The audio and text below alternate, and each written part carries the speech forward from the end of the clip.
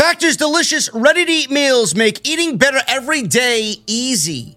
Wherever tomorrow takes you, be ready with pre-prepared, chef-crafted, and dietitian-approved meals delivered right to your door. You'll have over 35 different options a week to choose from, including keto, calorie smart, vegan, and veggie, and more. And there's even more to enjoy with over 55 nutrition-packed add-ons that help make your weekly meal planning even more delicious. What are you guys waiting for? Get started today and have a feel-good week of meals ready to go. The options are endless with Factor. 2-minute meals. Fill up fast with Factor's restaurant-quality meals that are ready to heat and eat whenever you are.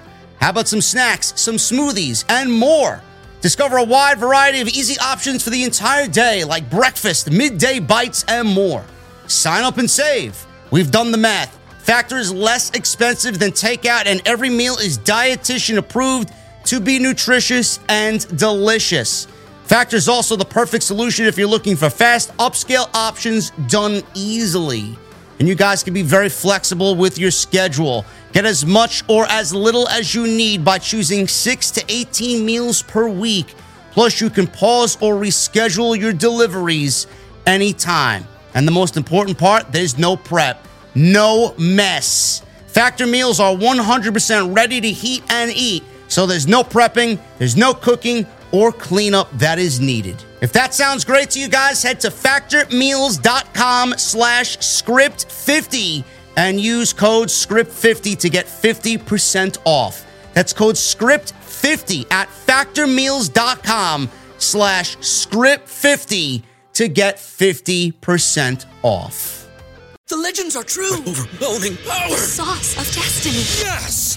The most legendary sauce has arrived as McDonald's transforms into the anime world of WickDonald's. The greatest flavors unite in all new savory chili McDonald's sauce to make your 10-piece Wick Nuggets, fries, and Sprite ultra-powerful. Unlock manga comics with every meal and sit down for a new anime short every week only at WickDonald's. Ba-da-ba-ba-ba, go! At participating McDonald's for a limited time while supplies last. Why has Triple H been so successful? Why is Triple H running WWE better than Vince McMahon and Bruce Pritchard on Monday and Friday night? Long-term booking.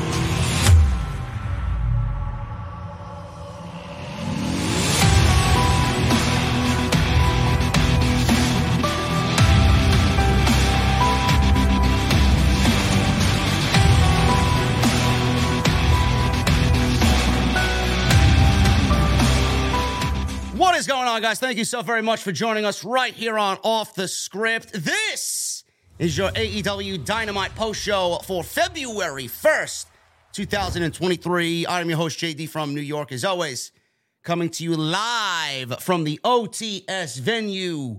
Thank you guys so very much for joining me on your Wednesday evenings, wherever you may be. Jesse, what is going on, man? What is going on tonight? Not much, bruh. How's it going out there at NYC? It's cold, man, but listen, I'm getting ready for my mother's basement, bro. You ready? Man, sounds great, man, but I don't know if I want to hang out in your mother's basement, though. Oh, you're going to want to hang out here, bro. Really? Yeah, I already sent the RSVP to Jade Cargill, man. All right, cool, man. It's gonna happen. Check it out there. Yeah. Oh, Jesse's already seen it. He knows what to expect. Oh, I know. I've got to say, I've never seen a basement like this before. Is it a basement or the fucking bat cave? I don't know. Yeah, man. it just I don't know. It's just like it's like the weird name for the design. I mean, the design is if bro. You guys have not seen it. If you guys have not seen it, I'm telling you right now, you're gonna fucking cream yourself, bro. The question is how many bodies do I have in the walls, bro? Well, I mean,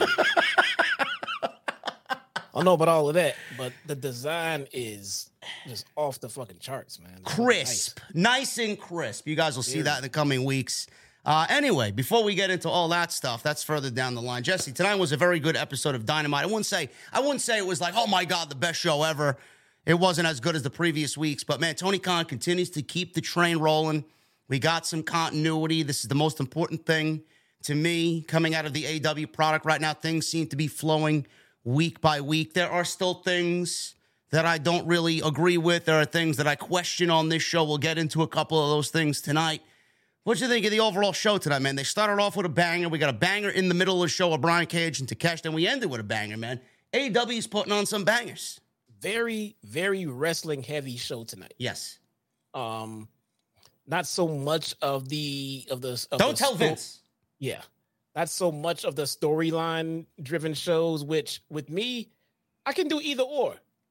Because you can further storylines in backstage segments and interviews just as well as you can in the ring at the same time. You know, you just gotta make sure it's played out the right way. And tonight was definitely a wrestling heavy show.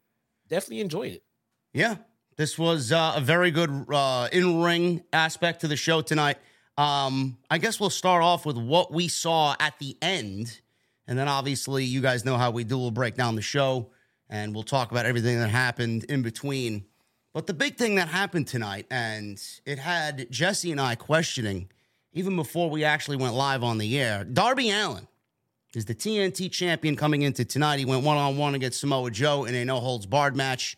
Darby Allin has successfully defended the TNT championship 5 times since he's won it from Samoa Joe. And needless to say, it was a great match. I thought this was one of the more brutal matches that Darby's been in, one of the more brutal main events that AEW has put on in all 3 years. Samoa Joe is absolutely incredible. He is one of the most legit guys in the entire business, bar none. Yeah. And, you know, I question why Vince or whoever was over there didn't really see that in him. He is just a fucking savage. He's a monster. He is so good. And he is the perfect type of villain for someone like Darby Allin. And in the end, bro, we got Samoa Joe winning the TNT title again for a second time from Darby, and now will more than likely go on to Revolution as the champion. And Wardlow is looking to be his opponent in San Francisco. I have one question, man, and I know you had the same question before we went live on the air. I was getting ready for the show, and I was talking to myself and asking myself this very question. What is the TNT title? What is the identity of the TNT title? I feel like the TNT title has no identity. You know, we were under the assumption when we first got a look at the TNT title, oh, man, it's going to be their version of the Intercontinental Championship. And I don't know what it is anymore, bro. Is it an Intercontinental Championship-like title for AEW? Is it a fucking TV title?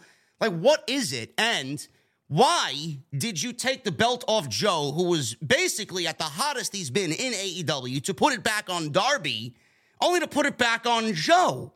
I don't really understand that. Now, is it to get heat on Joe? If that's the case, I understand. But outside that reasoning, bro, I have no fucking other answers for that question. If that was the reason, I don't see that as being a logical one. You can't think of a better way to get heat on Joe than to flip-flop titles.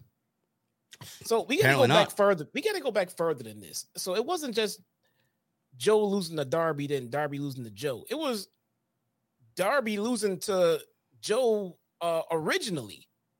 So like they made Joe a 2-time champion. Why?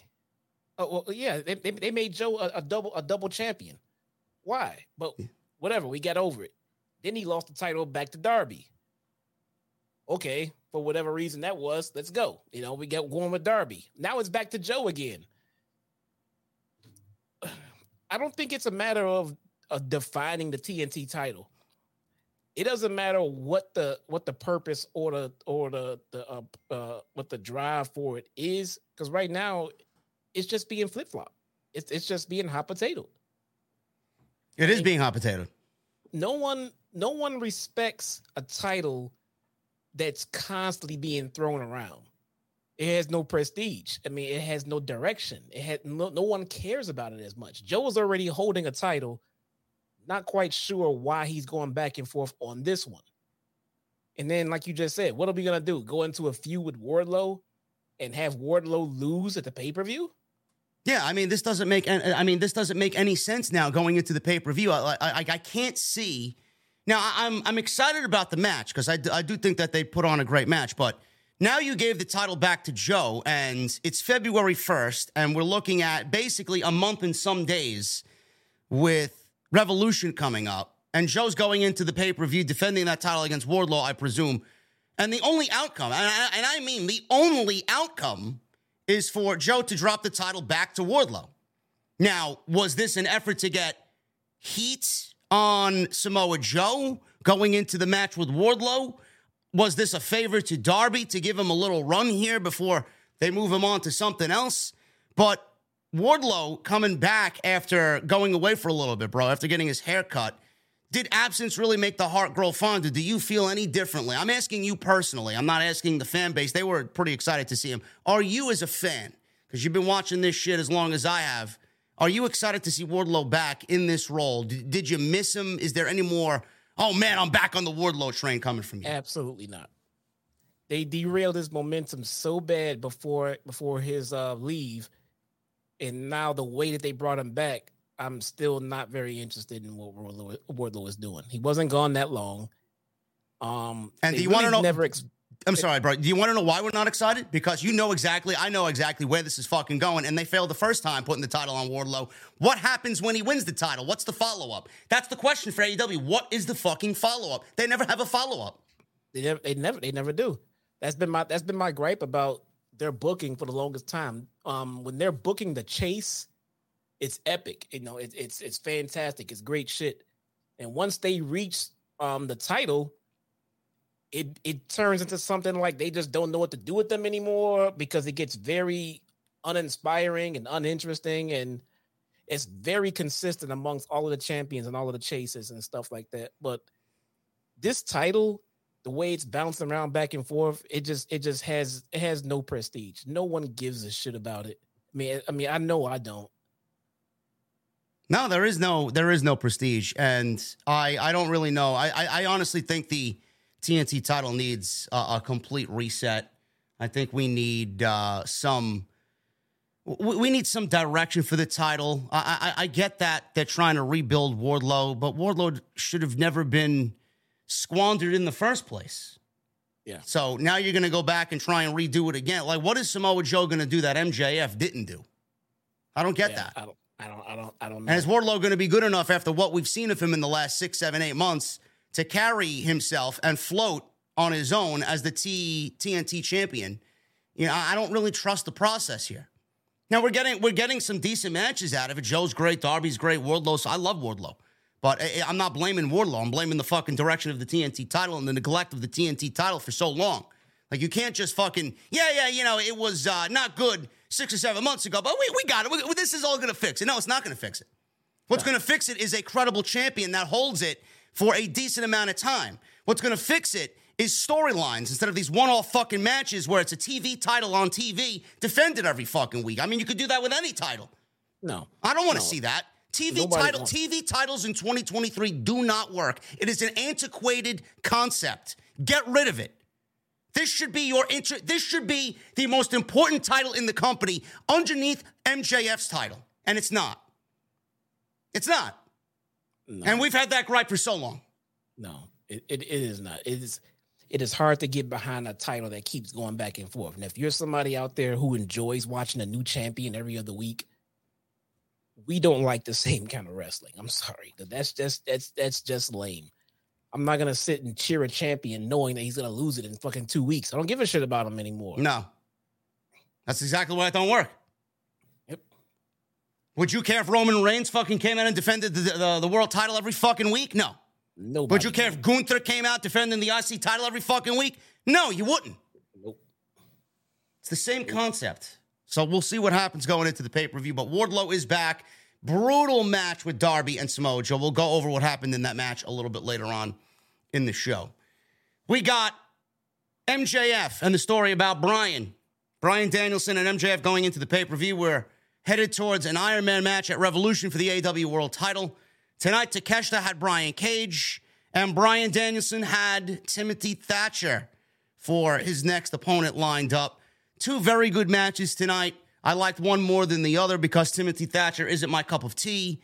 He is a very, very good wrestler. Great, actually, but he's not my preferred style of wrestling. But needless to say, it was a great match with him and Danielson. And then Takeshita and Brian Cage. You know, a lot of people, bro, speculating that Brian Cage is going to be done with AEW, man. If he's done, man, he's going out with a fucking bullet. Holy shit, is Brian Cage on fire, and he's putting on some of the best work, probably the best work in his entire AEW tenure. Yeah, he's looking good out there, man. He's looking good out there. I don't know why he wouldn't resign, but at the same time, I understand why he wouldn't. I guess I get it on both sides. He could stay here. If he stay here, he's going to be in ROH. If he goes over to the E, they might have something interesting for him over there. Who knows? I mean, I could see him falling through the cracks, but I can also see him getting pushed. So it's just a matter of what the direction is for him, to be honest. And Takeshita, he is just amazing. And he actually played a pivotal role in the show, pretty much preventing Danielson from an attack by MJF with the Dynamite Diamond Ring. And they brawled to the back. He and MJF did. And Tony Khan awarded Takeshita an eliminator match next week. We're getting the world champion wrestling on TV in a non-title match, bro. Next week. It's going to be against probably my favorite wrestler in all of AEW right now. Let's see where it goes, man. Let's see where it goes. I mean, we know where it's going to go. Yes, he's going to lose. Yes. I mean, we know where it's going to go. My question right now is Bryan Danielson still in BCC? I don't know. Me either. I don't know. Because he has no brothers in arms out there, bro. Moxley was there, and Moxley didn't even show up to help him against MJF. It was Takeshita. Claudio was there. Yuta was there. They came out for Moxley. Yeah.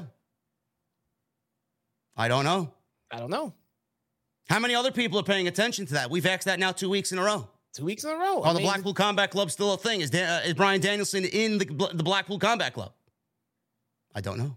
It seems to me he could have used some of his people out there at the end of this one. I mean, certainly.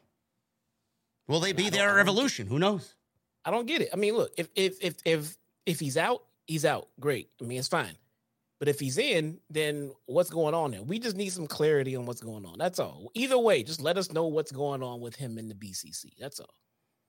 And then Jon Moxley, Adam Hangman Page, banger of an open. This was the third match in their series of matches dating back to the world title match, which led to Adam Page getting concussed from a lariat delivered by Moxley. Looks like this is not over, bro. Looks like we may get a fourth and final match. Tony Khan is no stranger to doing a lights out stipulation. We may get a lights out match at Revolution between these two. We could. I mean, I'm starting to be about done with this, though. You're already done with it? We just got started. How we just get started? It's like the third match. Okay, we're getting things picked up here. How we just getting started, bro? I mean, they beat the shit out of each other. You're acting like they wrestle every fucking week. Like Vince McMahon booked this match 4 weeks in a row. They are two extremely talented guys. As a matter of fact, they're two guys that can easily lead their own programs. All right? So they're in a program with each other right now. Great. Where are we going with this? That's all I want to know. Where are we going with this? So we're 3 matches in. They look great. The matches are brutal. They're beating the shit out of each other. Okay. What's the end game here? Page wins at the pay-per-view. Moxley goes on that vacation that he was supposed to go on last year with Renee. I don't believe that. They keep saying that. Look, Moxley's not going on vacation. Okay. Fuck that Maybe shit. Tony paid him for the vacation. Please stay here. Last time he was going on vacation, he didn't go and he brought his wife. Okay, so I don't think Mox is going anywhere. Mox is not going to go sit at home while Renee goes out on the road. Yes, she just started, so she ain't getting the vacation. Yes, Jesse's tired of it, Donzel, after 2 months. I wonder what he feels about the bloodline and Sami Zayn. It's not the same matches. I'm fucking with you, man. Holy shit. I understand. Yes. I get it. I mean, listen, you know. Just get out. Just get to where we're going with this. That's all. I mean, like, so the thing where we thought that Hangman was going to take a shot at Renee or was going to bleed into that effect. Cool. Bro, who knows? CM Punk may be involved in this, bro. Who knows? You know he's due to come back relatively soon. I don't want to say like tomorrow, but it may be Punk, bro. I think he's coming back. I don't know. Adam Page wants to mend fences, bro. Who the fuck is he talking about? I don't know if he's coming back or not. That's a whole different conversation to be had. But you can't be telling me that these two are having this feud to build up to a Punk return. I'm not saying that's the case. I don't know. So, no. So that's not what we're doing here. So where are we going with these two? Adam Page wins. If Moxley puts over the younger guy, what do we do here? Either one can win from that feud. No, I don't think anyone would bat an eye. Because I mean they're both loved. It's fine. It's cool. I mean the matches have been great. The storytelling has been fantastic, and clearly we're getting another match. But I'm just like, where? That's why I asked you. I mean, I asked you in a text. I said, are we building towards a Hangman actually joining the Blackpool Combat Club? Because that's kind of how the Blackpool Combat Club was formed, other than Claudio. They kind of just fight their way in and like, okay, you know what? We can fucking throw with this guy. No one just joins. It's normally some kind of big brawl or something to get into it. And I thought maybe this is where they were going. Maybe Hangman joins them. Does it make a lot of sense? Probably not. But at the same time, it would make sense as to why they're beating the shit out of each other over and over and over again. You may be right, because that's the only logical thing here, because they're not fighting for a title. What are they really fighting for? Like you said, I mean, it almost seems like they're fighting for each other's acceptance here.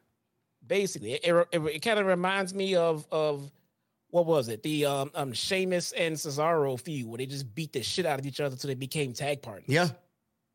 It reminds me of that a lot. So if that's where they're going with it, fine. That's my question. Like, where are we going with this? The Blackpool Combat Club is not dead, because Wheeler Yuta is still coming out with Jon Moxley, and they are a part of the Blackpool Combat Club. If this happens, and Jesse is correct on this prediction, and Adam Page joins the Blackpool Combat Club, we're going to need an answer as to where Bryan Danielson's affiliation is.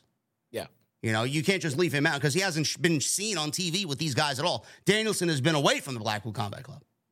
There's no I in team, but there is one in Indeed, and that's the hiring platform that you need to build yours. When you're hiring, you need Indeed.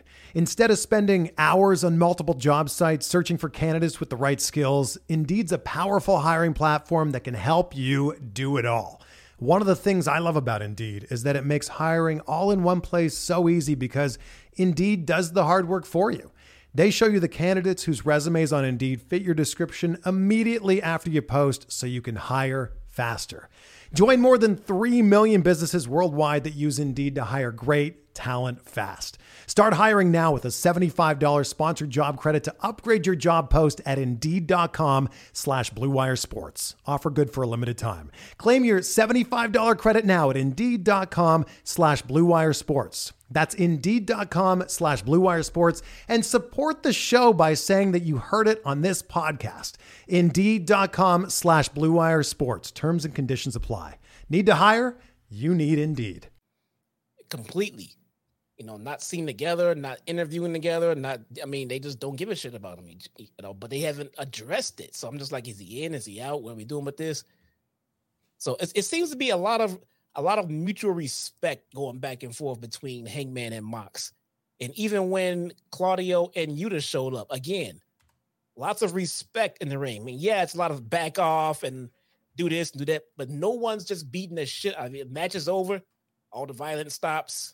It's very sportsmanlike.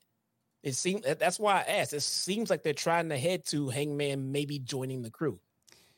We'll see what happens, but it looks like they're both fighting for each other's acceptance, possibly at the pay-per-view. So we will keep a close eye on that. But all in all, great AEW Dynamite tonight.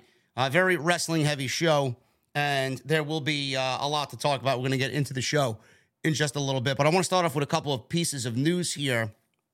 One of which broke during AEW tonight. AEW announces the launch of a live event series, a first in a string of series here, called AEW House Rules. This is AEW's first venture into the house show market, starting March 18th in Troy, Ohio. They sent out a press release today via the media, and this is starting off in Troy, Ohio on March 18th. AEW CEO, GM, and head of creative, Tony Khan, just in case you didn't know all of his titles in AEW. Just want to make sure that you're all aware of Tony's power in the company. today announced the launch of AEW House Rules, a live event series taking place on select weekends in markets across the country. Continuing the promotion's meteoric rise, I wonder who wrote this. Maybe TK wrote this too. And following the success of AEW Dynamite on Wednesdays on TBS and AEW Rampage on Fridays on TNT, fans can expect an up-close and personal experience at local venues, along with spectacular and engaging environments. These non-televised live events will showcase an electrifying mix of matchups featuring the stars of AEW. Each event offers an even more immersive experience for fans, including customized merchandise, unique ways to engage with featured talent, and in-show interactions different from what is featured on televised AEW programming. The first AEW House Rules show will take place Saturday, March 18th in Troy, Ohio, at the Hobart Arena, and will feature Ohio's own Jon Moxley, Claudio Castagnoli, and Britt Baker, along with Darby, Allin, Orange Cassidy, and more. Tickets for the AEW House Rules House Show starts at $20 and can be purchased at AEWTix.com starting this Friday at 10 a.m. So they are getting into the live house show circuit, Jesse, and Tony Khan said that we're always looking for meaningful ways to engage with our fans. This will be a great way for them to connect with our incredible talent and experience AEW in an intimate setting. And Jeff Jarrett spoke on this.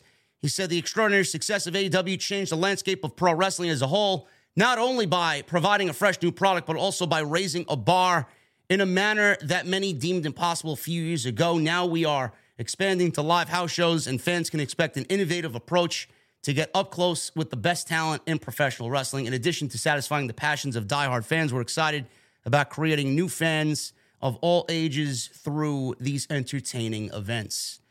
This is a long time coming, bro, but you, as you would expect with a startup company, it's only been around for 3 years. You know, this wasn't going to happen on day one. They needed to really get this right. And it looks like we are going to be off and running on March 18th here in Troy, Ohio. There's a lot of upside to this. And I want to get your take on this. Just the first things off the top of my head. The talent that is not featured on AEW TV, on Dynamite, on Rampage, on Wednesday and on Friday, they get to be in front of a larger audience instead of being, relegated to Dark or Elevation or working out of fucking Universal Studios in Orlando, Florida with some of the Dark tapings. They get to go on the road. They get to experience what it's like to be on the road with AEW. Get in there, get some reps in, try some shit out. Some of it may work, some of it may not work. Even for the bigger name talent, bro, this is AEW's chance to try shit out. Come up with feuds. Maybe we see potential feuds come out of this to get to TV. Get people in the ring that aren't really necessarily, keen on working together or comfortable working together. Get them in there, get their reps in. There's a lot of positive about AEW going out on the road, and hopefully this makes a lot of that backstage, those backstage talents that aren't getting enough opportunity. Hopefully this is something that makes them happy. I'm extremely interested in this. I feel like AEW has a unique connection with the fan base, and I feel like this is something that they can play around a lot more with than they would with a TV show. I also think this opens up fantastic opportunities for AEW Dark, because who's to say that it's a house show? Why can't we film some segments, or a whole show and actually put it on Dark? Basically you're going to take it to the road. I mean, once you do the house show, once you film it and put it in the can, once post-production gets a hold of it, you can do what they want with it. And it might turn out to have better crowds, better reactions, and a lot of more things going on Dark than what we see today. So not only Dark, like you said, the different feuds they can try out and things like that, and the unique engagements that they get to have on Dark. And not only that, how many times, once in the blue moon, we would see it in WWE, and I mean once in the blue moon, where you might get a title change or something that really major pops off at a house show. I think we might see a lot of that with AEW doing house shows. I don't mind that as long as it makes sense. Because no. WWE once in a while. Yeah. WWE, you know, on rare occasions do they do that. I think the last time that actually happened, I think Andrade won the United States title at Madison Square Garden or something along those lines. That was years ago. I don't mind that as long as it makes sense. And, you know, they want people to come out to these things. And it's a great way to build interest. Like if that's your first show, and especially in a smaller market like AEW, because they're not going to be running Madison Square Garden.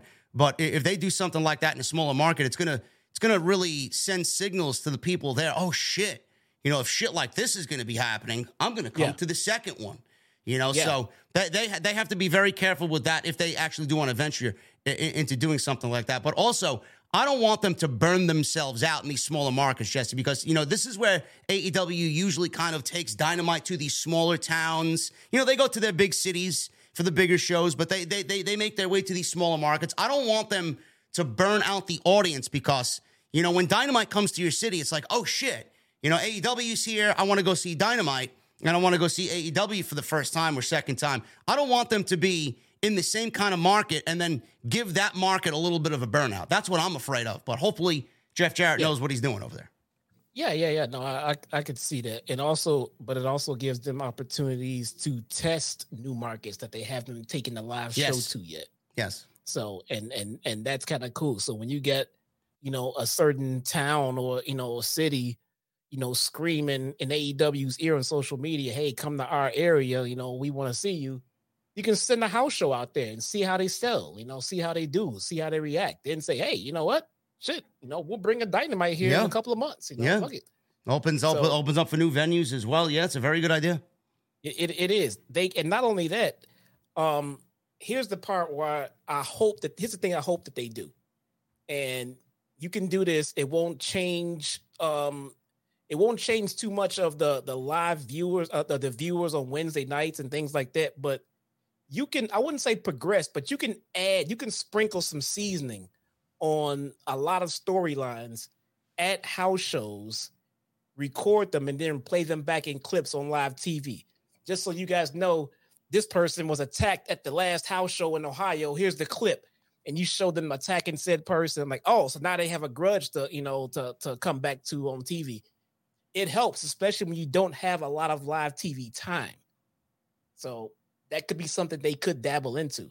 Yeah, I'd like to see that too, as long as it's something that is pertaining to what we're seeing on TV and it's not the start of something in the very beginning stages. I don't want them to start something at these shows because nobody's fucking seeing but those people there. But if you take the current storyline like Britt Baker and Saraya and Tony Storm and do something fucking crazy there and then film it and then put it on Dynamite, oh shit. Britt Baker got revenge on Saraya and Tony Storm by doing this fucking crazy shit backstage. Let's air this on Dino. That's great. Yes. I would like that very much. That's a welcome addition. Exactly. Not only that, they might get more opportunities to cover up injuries. You know, Wardlow just came back. They never really told us why he was gone. Turns out he was injured. Well, you know what? You can do out the injury angle. So such and such was scheduled for tonight's show, but because of this vicious attack at this last house show, and you show the attack, they're not here for this show, so we're going to do this. As long as you keep us apprised of what's going on, and not only that, when this house show comes to my area, I'm like, well, shit is popping off at these house shows. So I'll spend $20 and go fucking check it out. Why not? Bro, I thought Wardlow was looking for a new barber. Was he injured? I thought he was looking for a new stylist, bro. That's what I was told. Looking for a new creative writer or something. What the fuck? Wardlow is so hot, cold, start, stop for me. You know, and that's bro, I didn't even know that was Wardlow when he came out, man. I thought Rick Boogs had fucking got traded to AEW tonight. I don't know, man. Listen, man, there are some people out there, you know, you don't cut their hair, bro. I don't get it. No. He looks better with the long hair. That's just my opinion. You thought it was Boogs. I thought it was Frankie Kazarian. I legitimately thought it was Frankie Kazarian. Frankie Boogs. Right. So I mean, I get it. They can have so much fun with this house show dynamic. I mean, I can't wait to see what they have planned for it. But I do think it can be used as a tool to kind of just explain certain things here and there to add. It can add extra layers to different feuds. You record them, play them back, and like I said, it brings interest. So like, look, when I'm watching Dynamite, they're showing these different clips of shit going down on the fucking house show. Let's go check out the house show. and the talent can interact with the fans a lot more if they actually wanted to, if cameras are not rolling the whole time and things like that. There's so much they can do. So I can't wait to see how they do this. Very interesting stuff. I'm very happy that they're getting this off the ground. As soon as they come to the East Coast, I'll probably end up at one of these shows, no doubt about it. So we will see what happens there, but very excited for AEW. And now you see the reason why Tony Khan enlisted Jeff Jarrett, Jeff. He's there. No. Now, I'm not going to do it because I know you don't like it. He's not on TV, though, which is a good thing. Well, he wasn't there this week. So. Was he on Dark? No, he wasn't on Dark. Oh, well, there you go. You should be a happy camper. I should be. He's coming back, though. We got a top free agent. The other piece of news AEW has circulating around out there. Top free agent expected to talk with AEW, none other than Kota Ibushi. He's a one-time IWGP heavyweight champion, IWGP World Heavyweight Champion, two-time Intercontinental Champion, one-time never open-weight champion, three-time Junior Heavyweight Champion. He won the G1 in 2019 and 2020. Needless to say, this guy's a fucking beast, okay? You guys know exactly what you're getting from Kota Ibushi. He doesn't give a shit what he does in that ring. He's going to go out there and fucking entertain you like nobody else. He's been sidelined for over a year due to a shoulder injury, but he's ready to get back in there. He's already had bookings so far. WrestleMania weekend taken up in the Bloodsport event WrestleMania weekend, and he will be making an appearance at Joey Janela's Spring Break for GCW. Kota discussed his future in wrestling regarding money. He thinks it's unnecessary and only cares about what's important to him. He also doesn't want to be in a match without meaning. Sounds like a fucking guy I want on my roster. After he became a free agent, AEW is the place that makes most sense for him. If he wanted to go to a top promotion, he hopes to open up a wrestling school, and he plans to speak with AEW. He says, a lot of my best friends are in AEW. My younger peers in Japan are also growing up there. Nonetheless, I don't think of going to AEW immediately. I want to have a school in Japan. Once that's been worked out, I think I'll talk with AEW. And Tony Khan did not shy away from it, saying that we will certainly discuss Kota Ibushi when the time comes. Bro, I think it's all but said and done. AKA, we will give Kota Ibushi whatever the fuck he wants. Yes, basically. If Kota Ibushi is not at Forbidden Door in the summer, I would be absolutely fucking shocked. He's going to AEW, and he's not going to WWE. I understand Triple H would love to have him in some way because Triple H put him in the Cruiserweight Classic, and he fucking killed it in the Cruiserweight Classic. But Kota Ibushi was never going to sign with WWE because he knew what loomed at the top of the fucking hill there. Instant fail. He'd be dressed as a fucking ninja with Tozawa. Give me a goddamn break. About a few minutes ago, I just said that if Brian Cage went there, I could see them doing some stuff with him and him getting over. Kota Ibushi goes there, instant fail. Holy right away. Dead. There's no use for him there. Now maybe, but he basically gave it away. Oh, my friends are at AEW. Where the fuck is he gonna go? You think Kenny Omega is gonna allow Kota Ibushi to go sign with WWE? Give me a break. All but said and done, it is not a matter of if, it's a matter of when, bro. This guy will be in. I don't want to say immediately, but absolutely when the time comes. Jen says go to AEW and what? Get lost? Kota Ibushi is not the kind of talent that would get lost in AEW. No. They are very, very, very New Japan friendly. He is Kenny Omega's BFF. Yep. Kota Ibushi is not, I know we say it a lot, and that would be the case for quite a few people, but not Kota Ibushi. It's like saying Jay White can't go to AEW because he'd be lost in the show. Jay White be at the top of the goddamn card. He ain't getting lost anywhere. Well, who knows where he's going to end up? He may actually end up in WWE if Kota goes to AEW. He could, Yeah. But yeah, a lot of guys are going to get lost in the shuffle in AEW. It's just, you take the risk of going to WWE and then, whatever happens over there, there's just so much, oh my God, what's going to happen? Is Triple H going to be there in charge when I want to go there? There's so much uncertainty. At least you know what you're getting with AEW, and the pros outweigh the cons right now. But Kota Ibushi is going to end up in AEW. He's not going to WWE. Nah. He's gonna be the Golden Lovers will be back there. Yeah, when he goes there, he'll be the catalyst for Kenny Omega leaving the Elite to get the Golden Lovers back together. Yeah, and they'll be with the Bucks. Take my money. Yep. We got fucking Hangman and Kenny versus the Bucks all over again. Yep. So just with Kota Ibushi involved. Kota will be fine in AEW. In WWE, not so much. No. They won't know what to do. And he don't even speak English. The fuck is he going to do over there? Done. Anyway, that's the news coming out of AEW. You guys want more news? I'll be live on Sunday with Off the Script, episode 463. So you guys can tune into the show on Sunday night. Jon Moxley started the show off with Adam Hangman Page. This was a pay-per-view caliber match to open AEW Dynamite tonight. It was. And this was great. Moxley attacked Page prior to the bell. They brawled into the crowd. They did a little pre-match beatdown. And Moxley applied a figure 4 running boots. Page escaped by throwing a beer in the face of Moxley. Such a waste of alcohol, bro. I mean, that is not the side I want to see, man. A cold beverage wasted. So what are we doing here?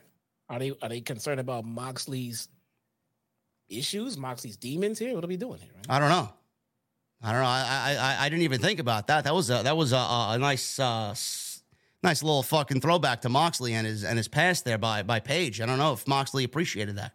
Yeah, if this was Jeff Hardy, and we did, talk about this before, when Jeff Hardy had his, real life issues and WWE put him in a segment calling him alcoholic and everything else. We're like, God, man, that's a little close to home, no? Same thing here, man. How about we not throw alcohol in the dude's face? If this was Jeff Hardy, man, we would have revoked his license right then and there, live on TV. Yeah, right away. But they eventually made it back to ringside. Moxley tried to Pillmanize Page's ankle. Referee was getting in his face because this was not a no DQ match. This was not no rules. This was just two guys wanting to beat the shit out of each other with standard one-on-one rules here. So Page, they're going back and forth. Page wins a forearm battle. Moxley hit a low drop kick, went back to the figure 4. Page fought back.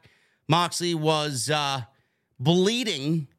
I don't know what he was bleeding from, bro. What did he ended up getting bloodied from? Like, I might have had my head down tweeting or something. Did you see where Moxley got busted open here? Yeah, Hangman threw a chair at him.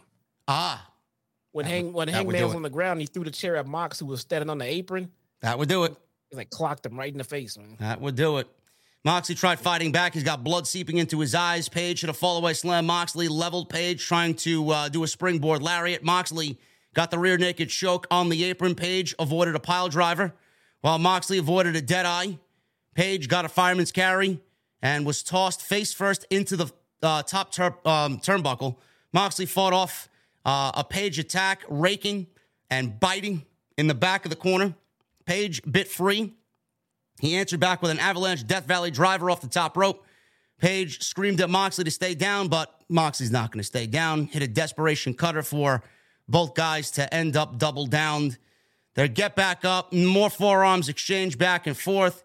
Chops, kicks, backdrop drivers. Moxley connected with a front chancery suplex right into the bulldog choke, and then he poured down those Bryan-like stomps. Page avoided a death rodder, got a rope break to escape a submission hold. Moxley wanted to put a cross arm breaker on Page. Didn't get it.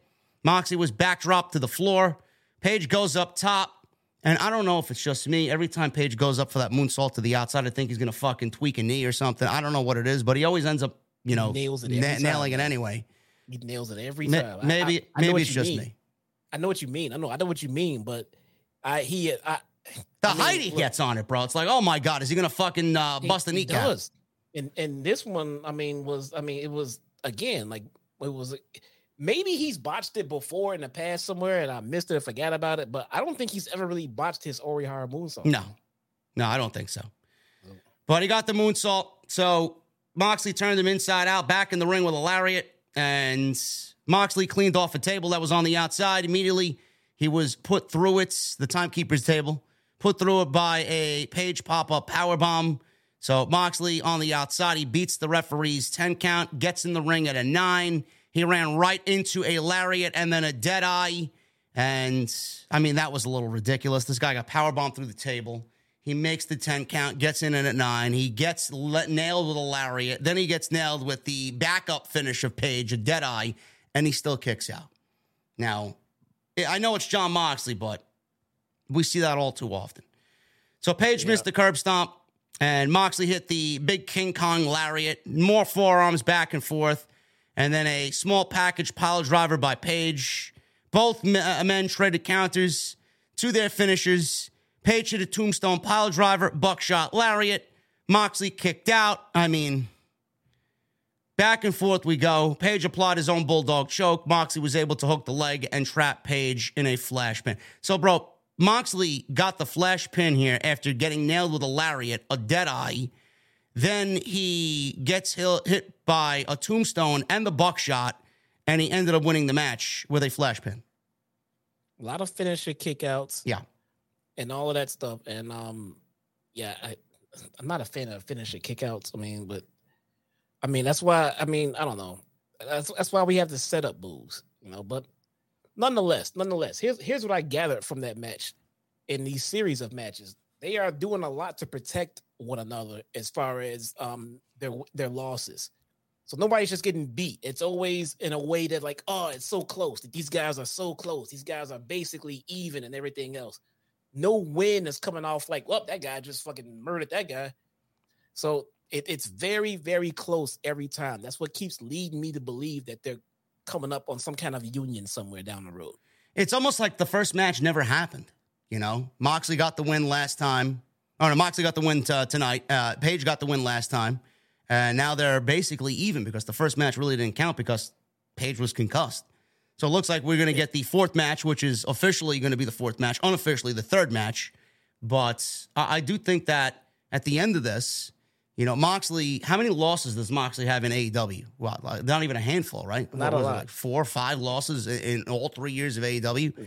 I think Moxley can afford another loss. I think Page would do very well by beating Moxley here, and then they end up, it's a great way to make them both look strong in the end by coming to some sort of agreement where they end up having some mutual respect for one another.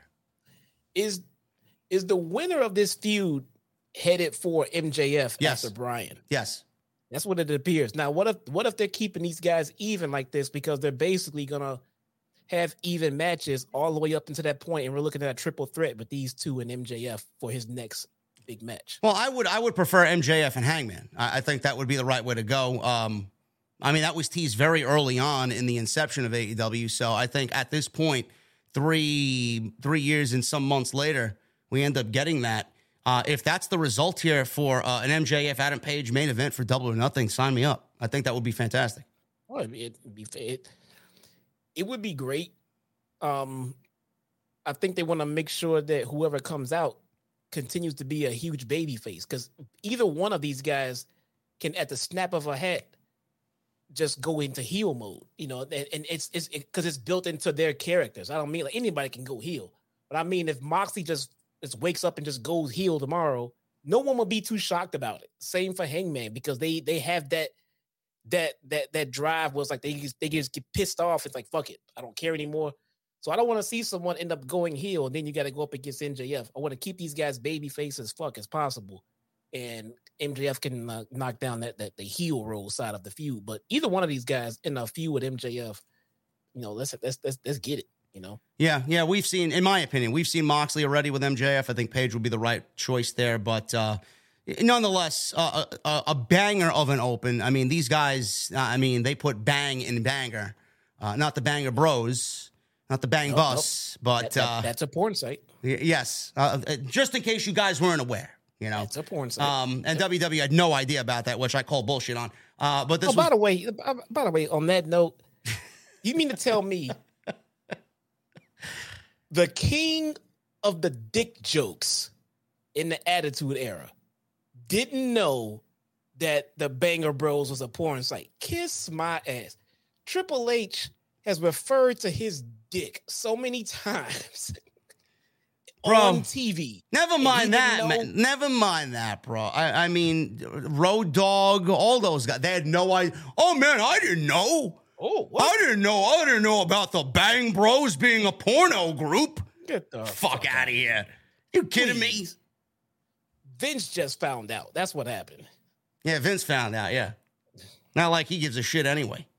Anyway, after the match was over, Cesaro and Yuta They got back into the ring to check on Moxley. I forgot to mention, Moxley came out with his father walking down the aisle, or walking down the Papa Mox. The stairs to the crowd. Like Moxley enters usually. He was there with his father and Yuta and Claudio. I don't know what that was about, but he was there. Hangman, he didn't really like their presence in the ring here. They argued. Moxley stood and shoved Hangman. Hangman swiped at Moxley, giving him the finger. And this is not over by a long shot. Looks like we may be leading to a pay-per-view match, which I have no problem with. We'll probably get a stipulation, last man standing, Texas death match, lights out. Who knows what TK's got involved there, but I'm liking it. I'm liking it a lot. We got a vignette hyping up Darby Allin and Samoa Joe for the TNT title. Darby said he knew he wanted a rematch and would stop at nothing to get it back.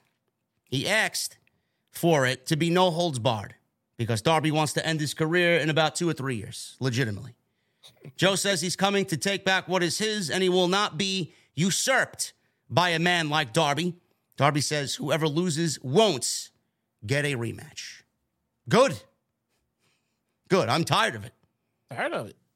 Oh, we're tired of this, but you know, what the fuck, dude? How are we not tired of the other shit, but we're tired of this one? I don't know. More. I just want better for the TNT title. I do. Either way, you know, you can't really shit on Darby and Samoa Joe. You know, awesome stuff as always. Renee Paquette, she interviewed Butcher, Blade, and the Bunny. And then Jamie Hayter was there as well, side by side. Renee said Bunny requested the TV time. Bunny says they were impressed with her win over Emi Sakura last week on Rampage. I did not watch. I heard it was a banger of a match, Jesse. It was actually I heard Emi Sakura is your favorite female professional wrestler in all of AEW. Bro, Sakura got so much offense in the match. I almost thought she was going to win. She got way too much offense in, man. Bro, does Emi Sakura still have that singer-like shtick she does with the microphone? Freddie Mercury, what's she going for? Freddie Mercury there? Listen, bro, as long as she's not Maki Ito, man. I would rather have Maki Ito. No. Yeah, I'm sorry. I mean, yes. That's blasphemy. Nope, fuck you. Nope, get her out of here. Bring me Maki Ito. Nope. I'm not even entertaining the thought of that. Stay away. Far, far away, please, from my television show. You know who's growing on me? Yuka Saki. Yuka Sakazaki? Yeah, that too. Why is she of all people growing on you? She is the magical girl, they call her, right? Who is she? I don't know. She reminds me of Willow Nightingale. She's a very infectious personality. And she's pretty good in the ring too. Man, I don't know, man. I think those dark shows are corrupting your brain, man. I'm telling you, man. She's growing on me. She's just fucking adorable. How do you not like Yuka? She's really good. Anyway, Emi Sakura and Jamie Hayter apparently was a very good match. Chat says so. Bunny said Hayter doesn't back down from challengers, so she asked for an eliminator match next week on Dynamite. Hayter says, sure, I'm free next week, so I love a challenge. It's on. So then they immediately go to something going on in the back, and they showed on a monitor that Saraya and Toni Storm were beating the shit out of Britt Baker backstage, and Jamie Hayter ran to go help Britt Baker after this savage attack by Toni Storm and Saraya. So it looks like we're getting a nice couple of layers here built on top of that blood and guts match that I'm assuming is coming. We got Saraya and Toni Storm acting very heelish here, Jesse. I'm liking it, man. I'm liking the direction of this. This is fun. Stuff is going down. Stuff is going on. Unfolding. Hi, Brittany. Hi, Britt. How you doing? I can't wait to host you in my mother's basement. Yes. Great. So you got a drink on the menu, by the way. So hopefully you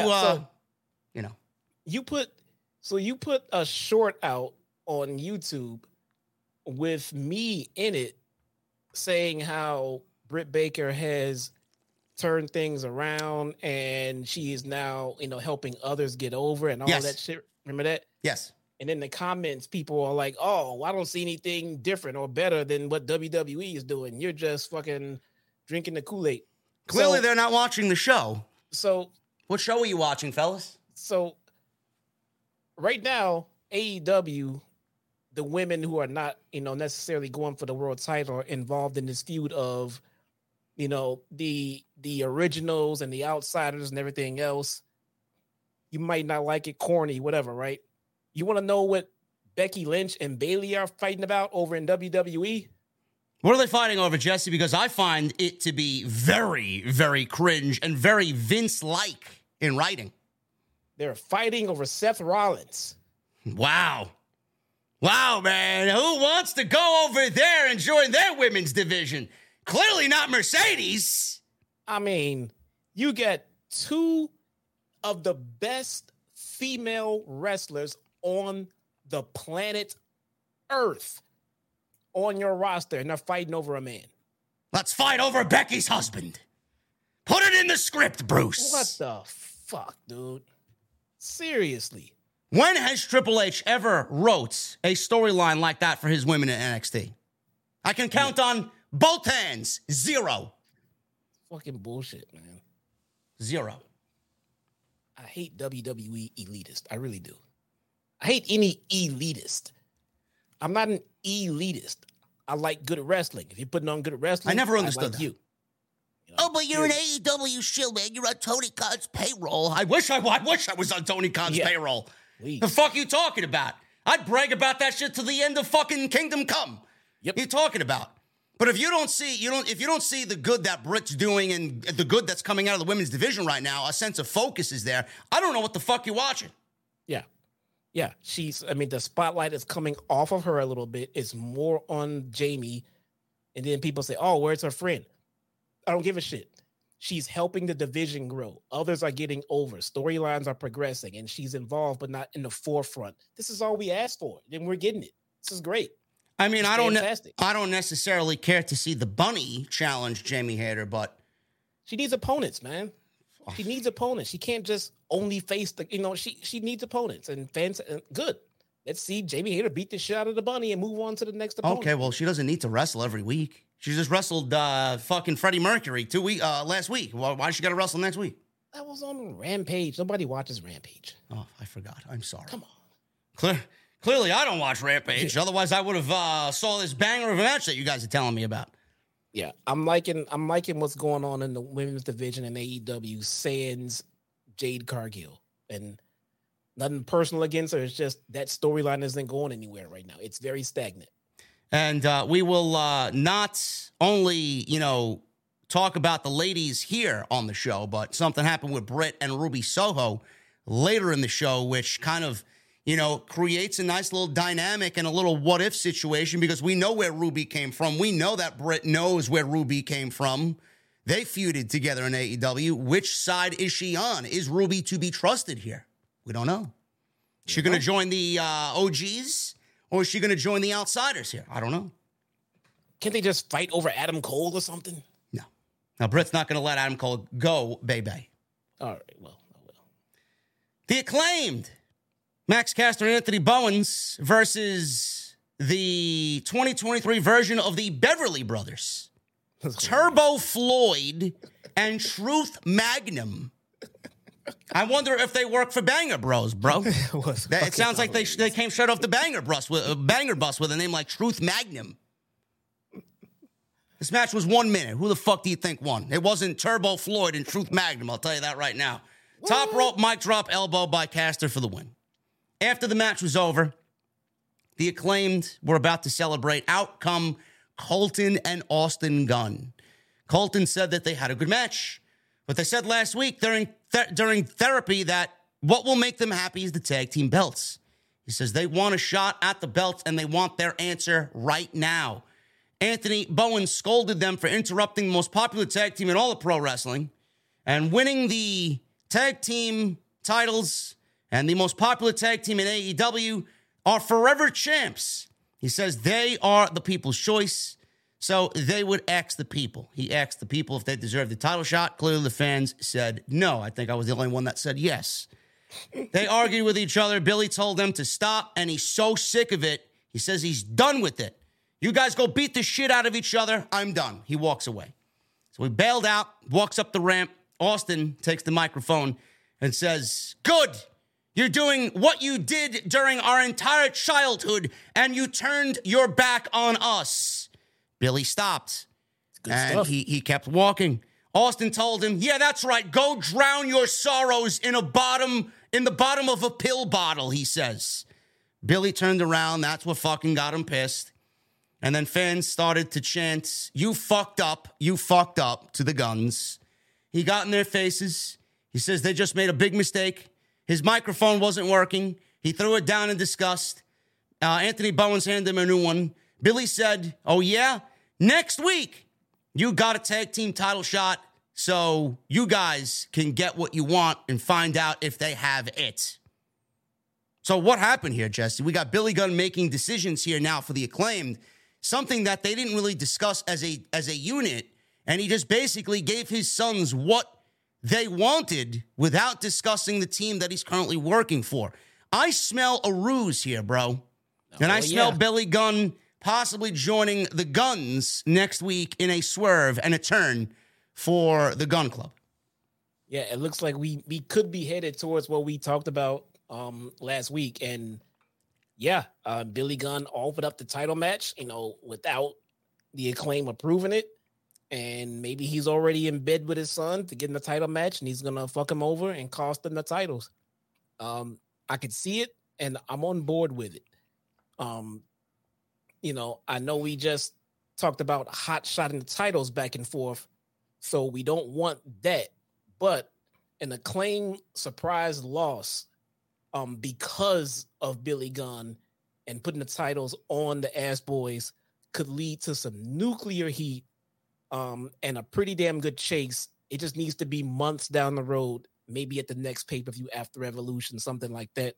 I don't want to see the Acclaim lose the titles and then get them back in a couple of weeks at the pay-per-view. That would be fucking bad. That's just shitty booking. I mean, we're already doing that with Wardlow. We don't need to do that with the tag team titles as well.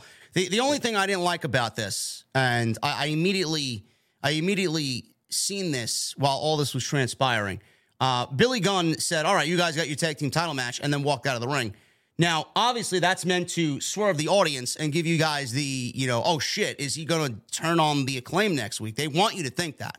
That's the hook going into next week's match. What I didn't like about this segment is the fact that it kind of made the Acclaim look like a bunch of losers because they said, "Oh shit, we didn't agree to that," almost as if they wouldn't want to defend the tag team titles against the Guns and kind of not put the titles on the line and kind of backtrack about wrestling them. They should want to wrestle them. They should want to defend those titles. The Acclaimed are not a tag team that's going to run away from anybody that is wanting to shit in their yard. So that's the only part I didn't like, because it kind of came off when Billy Gunn said that. The Acclaim were like, "Oh shit, we didn't okay that." But you're the champions and you're the babyface team. You should want to do that. I could see that. That's not how it came off to me. It came off to me as just more like okay, we just said no, and you're just gonna offer up our titles without even talking to us about it. It's kind of fucked up, but whatever. It would, to me, I can see what you're saying. It would come off that bad as what you're saying if the Acclaim then went to the back and was like, "Oh, we don't want to do this match. No, we got to get out of this. We didn't agree to this. We got to get." They're not gonna try to get out of it. They just kind of curious as to what made Billy Gunn think it was okay for him to sign them up without talking to them at least first. Yeah. So for me, I mean, I get it. It'd be the same way for me too. I'm like, hey, no, fuck you guys. You ain't getting it. Because then maybe I'm like, maybe we're going to give them the title shot after they jump through our stipulation hoops or whatever. But you just fucking gave it to them. So now we got to do it. Whatever. We'll kick their asses. It didn't come off that bad as far as, baby faces trying to back away from a fight. But it does kind of set them up for the turn. So I kind of want to see where it's going now. If the Gun Club win the titles next week, which is a possibility, but also not, some people may think it's too soon. If they're the champions, like Jesse said, and I absolutely agree, because we're getting this with Wardlow going into the pay-per-view, they should not win the titles now and then lose it 4 weeks later at Revolution. Yeah, that's just ridiculous. No. I would say Double or Nothing is a great spot for that to happen. And I do feel that with Double or Nothing around the end of May, early June, the Gun Club, if you want to make them the tag team champions, for all we know, I think I would say my guess here is that FTR stays with AEW and they end up resigning with AEW. There's a built-in feud ready for them when they come back, bro. FTR versus the Guns. You could put the Guns over FTR and then have them have a nice little mini run here. Then drop the titles back to the Acclaimed. Then we're back to getting the Acclaimed, with that big, massive pop, beating the Dicks in the Guns, right? So I like that idea. Yeah. I would tread a little lightly as far as how we book the Guns as champions going forward. I don't want them beating teams like FTR clean and shit like this. I don't want them to beat like powerhouse tag teams clean, like all of a sudden they're megastars. I mean, if they're going to win the titles through screwy fashions, I mean, they can beat some teams, but they shouldn't be beating like the Young Bucks and FTR clean. Those are the matches they need to make sure that they fucking cheat to win if they're going to win. But they do need some clean wins as champion. This is a time where they can solidify themselves as a straight up legitimate tag team in AEW during this title run. So I do think it's well needed for them. Hey, listen, let's not take it too far. Yeah, another team, bro. Top Flight. What about Top Flight versus the Guns? Top Flight versus the Guns. There you go. That's a team they can be clean. Yeah. And they could probably have a damn good banger of a match with these guys too. Yeah.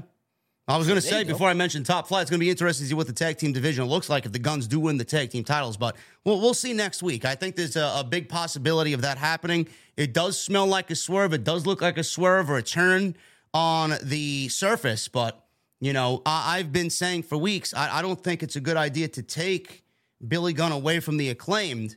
But if it gets the amount of heat that I know will be happening if the Guns win and there is a turn, I mean, I feel like it could be worth it. I feel like it could be a fun chase.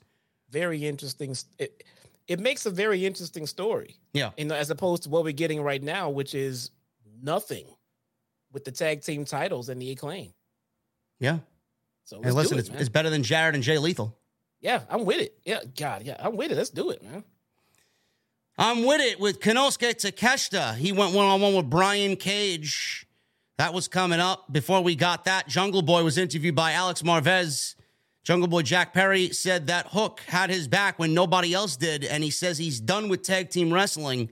He said this year he is determined to be a solo champion. So Jungle Hook and fans of Jungle Hook, bro, you guys are going to be very disappointed because Jungle Boy doesn't want to be a part of Jungle Hook anymore, but he wants a solo championship, bro. I mean, take your pick. You want the TNT title? You want the All-Atlantic title? You want the AEW World title?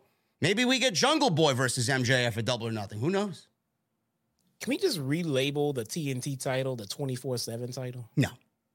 I will do no such thing. I think I'm going to fucking do that. I will do no such thing. I never want to hear that title ever again reach anybody's lips. Let's just throw it around. Now that they get house shows, they can do title changes for the TNT title at house shows every week. Where does Jungle Boy go, though? I don't know, man. I think it's a little early in his career to be focused on the title. No, the TNT title should be his focus, but there's just no value in it. I'd rather be a tag team champion than go for that damn title. It seems to have no value right now. I miss Christian Cage, man. You missed him. What do you mean? I miss Christian Cage, yes. Yeah. That'd be great. That'd be great. As a matter of fact, if he's close to returning, fantastic. Let's put Jungle Boy in some kind of a title match and have Christian Cage fuck him up. Yeah. That'd be great. I like it. Need Luchasaurus too back, man. Takeshita versus Brian Cage. This was a banger of a match here between these two guys. I mean, Takeshita, I could sit here and talk about Takeshita all day long about how great he is. He's just a fucking great wrestler. And every time he's in the ring with no matter who it is, they end up being better because of it. And he is somebody that's going to take that person to the next level. I love it. And he himself is getting better weekly. He's getting better as far as in ring. He's getting better as far as his English is concerned. Love watching the growth of Takeshita here on Dynamite. And Brian Cage is another one. Can't take anything away from Brian Cage. I've been a big fan of Brian Cage's since his days as world champion in Impact, believe it or not. I did watch some of his stuff back in the day on Impact TV. Obviously, the Lucha Underground stuff. He's always been somebody that I'm like, gee, it's amazing how none of the major promotions picked him up, or WWE anyway. But he's been on a run of a lifetime here in AEW. This is the best run he's been on. But a lot of people are saying that his contract's coming up and that he may end up jumping ship to WWE. Now, while I don't blame him if he wanted to do that, because I do think that he is the type of guy that they look for, and he is not the normal type of big man. He does things that a normal big guy, shouldn't be doing. But I also see him possibly staying in AEW, and if Tony Khan is smart, I hope that he sees the value that Brian Cage can bring. He's just not somebody that somebody should be delegated to Ring of Honor, but pay the guy, put him on TV. He's somebody that is going to thrive in that role, and obviously he's showing you what he can do. Or maybe this is just a fucking farewell tour. Brian Cage is showing you exactly what you're going to be missing, and he's putting everybody over on his way out. I have no fucking idea. It could be. Maybe he had no plans to re-sign Cage, but then during this run, maybe his eyes got opened up a little bit. Like, hey, you know what? I could use him. Yeah, I got a spot for him. If he wants it, I can. Maybe he's changed his tune a little bit with Cage because he has stepped up his game a little bit since his return. So it could be, but at the same time, we don't know what plans that TK has, on the horizon for ROH. Because if there's something coming down the pipe, then I can see Brian Cage being pivotal, in an ROH show. So I think that's the X factor as far as what's going on with ROH and having a deal. Cage came out with the Ring of Honor 6-man tag team championship belt. Shivani pointed out what title it was. I believe someone on the commentary team, bro. I don't know if it was Taz. I think it was Taz. He didn't know what title he was holding. And what title is that? He's not the only one. What title is he holding? He's not the only one. That's the problem. I even text you this. If you're coming out to the ring wearing a title and the announcer's announcing you come into the ring and they don't even mention what the title is, and 1/3 of the ROH, trios, something, then the title just has even less value at that point. The announcer doesn't even give a shit to tell the audience what belt it is you're wearing. I don't know why they're coming out with the Ring of Honor titles. I don't. This is an AEW show. When Ring of Honor gets TV or a program somewhere, then you can have them come out on TV there with their titles. Yeah. But if Brian Cage is going to come out with a Ring of Honor 6-man tag team title by himself without his other two guys, what's the point of that? Nobody cares, and nobody on the commentary team, they devalued it by, what title is that? I mean, you could probably buy a title at the fucking concession stands, and nobody would know the difference. Has a fucking title. I was with you. I'm like, what? He has a title now, too? There's too many, but fine. They're there. I mean, here's a way to help bring value to said titles. They should be the focal point. The announcer should be happy to say, and 1/3 of the ROH Trios champion. Commentary like, oh man, the Trios tag team titles are a big deal in ROH. Let me explain why. You get Taz, like, the fuck is he wearing?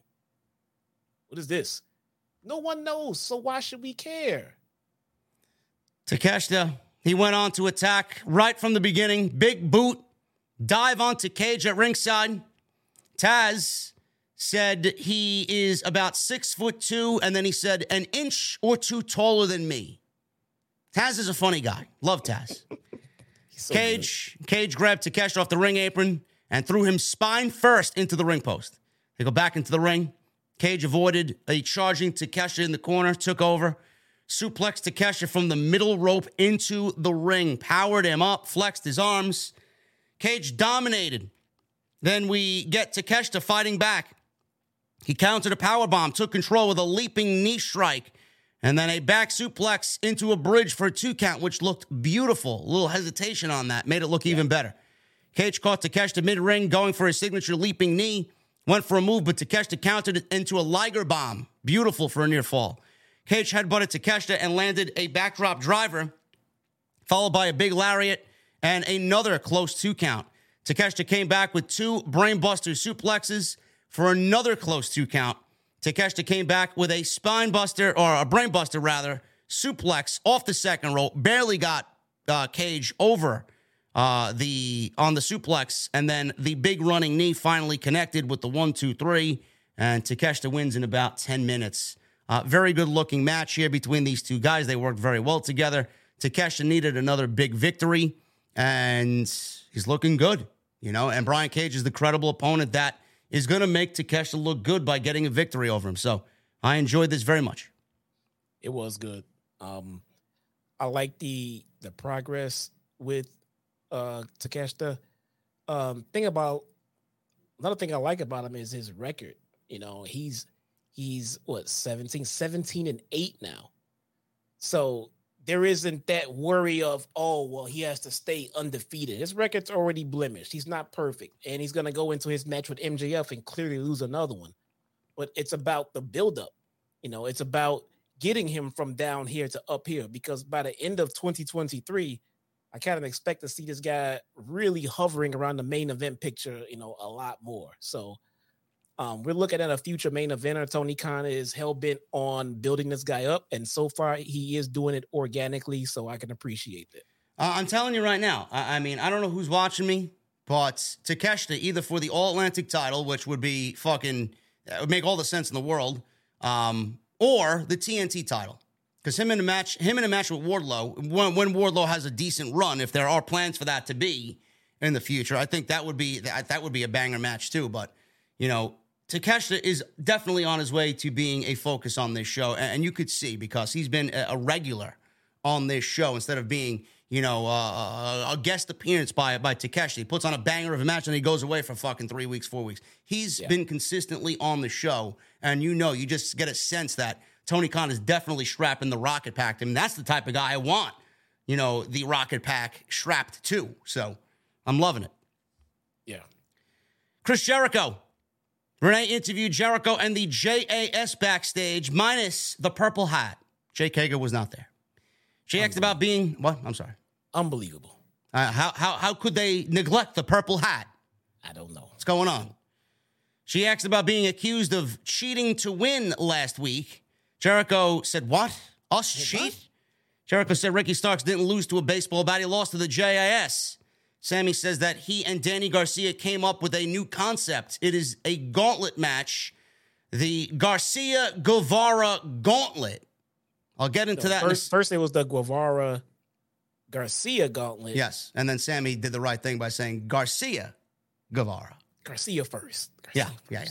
So clearly we're heading towards Garcia. Soften him up, and then I'll get to him.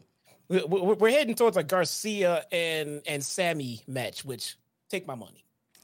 Anyway, gauntlet match. I'll get to that in a second. Garcia said Ricky has to beat Angelo Parker first, then Matt Menard.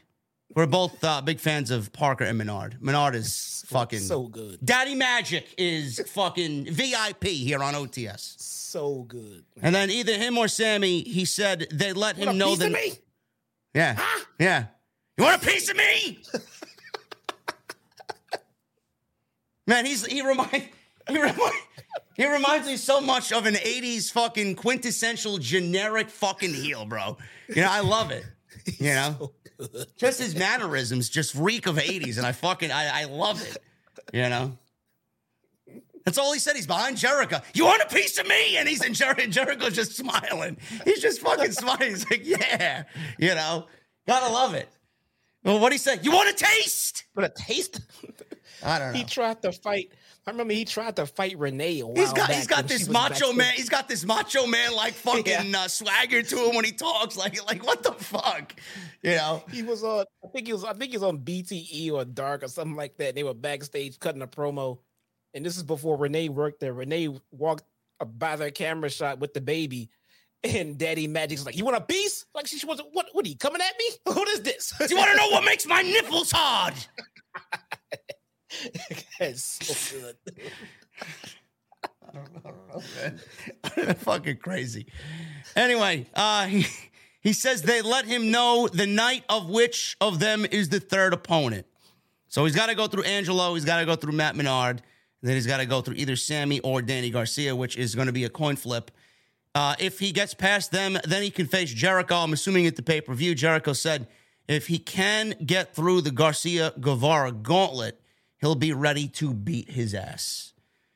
Now, I don't mind this, Jesse. I don't mind this at all. I like this type of shit. You know, Jericho clearly wants to put Ricky Starks over. What better way than to go through the entire JAS and then get to the fucking head of the snake? I like it. The thing is, this lacks creativity, not because of what Jericho is doing for Ricky Starks, but it lacks creativity because we're basically looking at a gauntlet match weekly with Bryan going through handpicked opponents by Tony Khan until he gets to MJF at the pay-per-view for an Iron Man match. So it looks like we're getting, and that's kind of a rehash of a rehash of a rehash that we've seen before with MJF, with Wardlow and with Jericho and with Moxley and all these other guys that he's been in the ring with. But there's a lot of gauntlet-like style matches here, and I feel like it lacks originality and it lacks creativity. Do you feel that way, or do you like this concept here, even though we're kind of seeing the same thing with Bryan? I'm still interested. I'm interested in seeing how they tell this story through these gauntlet matches. Because I mean, it can be done, in the same fashion as far as gauntlet matches, but the story that they tell could be totally different in the way that they do it. So I want to see how they execute it first before I say, oh, it's the same as before. So if it starts turning out to be the same as before, then yeah, I'll be the first one to be like, okay, yeah, they're just rehashing this shit. But it can be a different story in the same kind of match. So let's see what they do first before I pass judgment on it. Yeah, no, that's fair. I mean, and Jericho's involved, so, I feel like Ricky Starks is in good hands here. And a gauntlet match, typically WWE does them to fill TV time. I honestly feel like this is going to make Ricky Starks look like a fucking superstar. He goes through Matt Menard, Angelo Parker, and then gets to either Danny Garcia or Sammy Guevara, which any one of those guys is going to be a banger match against Ricky Starks. So, he's going to have his work cut out for him, and he's going to look good. That's the whole point of this. Yeah. So it seems that the focal point for Tony Khan over the last few months, I would say, it feels like the focal point is to make new stars.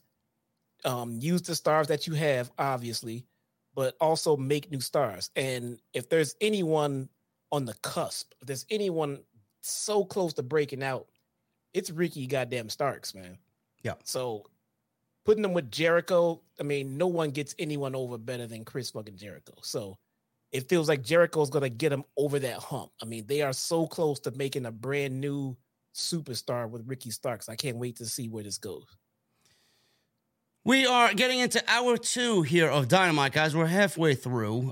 Looking at the chat, we got 1,900 people in here. I appreciate you guys very much for hanging out with us on Wednesday. If you don't mind, please hit that thumbs up. Stay a while. Make sure you guys hit that thumbs up. I'd love to see upwards towards 1,000 likes. No questions asked. So make sure you guys go hit that thumbs up. And let's try for 1,000 likes tonight. And super chats are open. Get them on in. We'll hang out at the end of the show.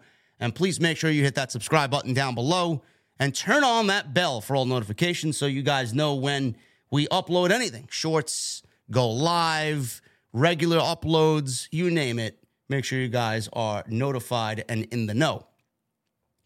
Bryan Danielson and Timothy Thatcher. This was another match for Bryan Danielson on his way to MJF. We're going to get into that. Before we get to that match, the Young Bucks were playing basketball at a university gym. Kenny Omega, Don Callis, and the Young Bucks were on a basketball court. Omega told Top Flight and AR Fox, come and face them for the trios titles next week on Dynamite. He says they best not miss their shot because the Elite never miss. And then Nick Jackson took the basketball and nailed a three-pointer from behind the three-point line. Swish. I wonder how many shots they took for that. How many takes? How many takes? Maybe it was one. Who knows? They went through that whole promo first and then did the shot. I wonder how many times they had to reshoot that whole promo. Maybe it was one. Who knows? Maybe Matt Jackson's got game. We don't know. You don't know. Matt Hardy, Ethan Page, Stokely Hathaway, and Isaiah Cassidy showed up. Ethan Page challenged them to a 6-man tag team match this Friday on Rampage. Omega and Matt argued about NFTs. Omega accepted the challenge. Cassidy moaned in Omega's ear very uncomfortably, I will say. And Omega flinched and backed away as if he did not enjoy it, which I hope he did not. Matt told Brandon Cutler to cut the camera, and the match is made, I guess. The Elite back on TV. They're wasting no time. The reason why Kenny Omega hasn't been on TV for a couple of weeks and the reason why he missed the Jay Briscoe tribute show was due to a visa issue, says Dave Meltzer. So he got that under control, and now he's back on TV, And they're getting right back into the swing of things as trios champions. That sucks. I bet Kenny was fucking pissed. Yeah, I'm sure he was. That fucking sucks. Man. Anyway, Bryan Danielson and Timothy Thatcher. Very good match between these two. This was Timothy Thatcher's AEW debut. It went about 13 minutes. It's exactly what you would expect from these two. A lot of ground-based grapples and counters and submissions. I know a lot of people like this style of match. You know, you like your Zack Sabres and your Timothy Thatchers and those type of guys. You know, this is way beyond anything that I really enjoy as far as pro wrestling. Not to say that I don't think that they're great pro wrestlers. It's just really? It's just not my cup of tea. When I think of a pro wrestler, bro, I think Bret Hitman Hart. That's my type of guy because he did everything. You know, Timothy Thatcher, you know, he's got no personality. But I could see Thatcher in a he's got no personality. Yes, Bret is good at everything. Bret was good at everything, but Bret could also brawl. Bret could also fucking, you know, do the submission. He could do anything. He could do everything and anything in there. But Timothy Thatcher's got no charisma. He's got no personality, and he's got a great set of pro wrestling skills. But it's not my cup of tea. This style is not my cup of tea. So I didn't really enjoy this match compared to the other ones that we saw with Takeshita and Bandito. Yeah. I mean, what'd you think? What'd you think? You said to me that Thatcher gets pro wrestling tonight, and Thatcher he does get pro wrestling. He's fucking great, but he's just not my style. Yeah, I like Thatcher, man. You know, I'm not like, you know, oh, I'm a big Thatcher mark, but I like what Timothy Thatcher brings to a match. You know, we talked about that 80s style a little bit ago. Timothy Thatcher just gets it. You know, just every camera shot, he's right there in position to give you that snarl, to give you that fucking look. I mean, and his moves are crisp. You could tell he had fantastic chemistry with Bryan tonight.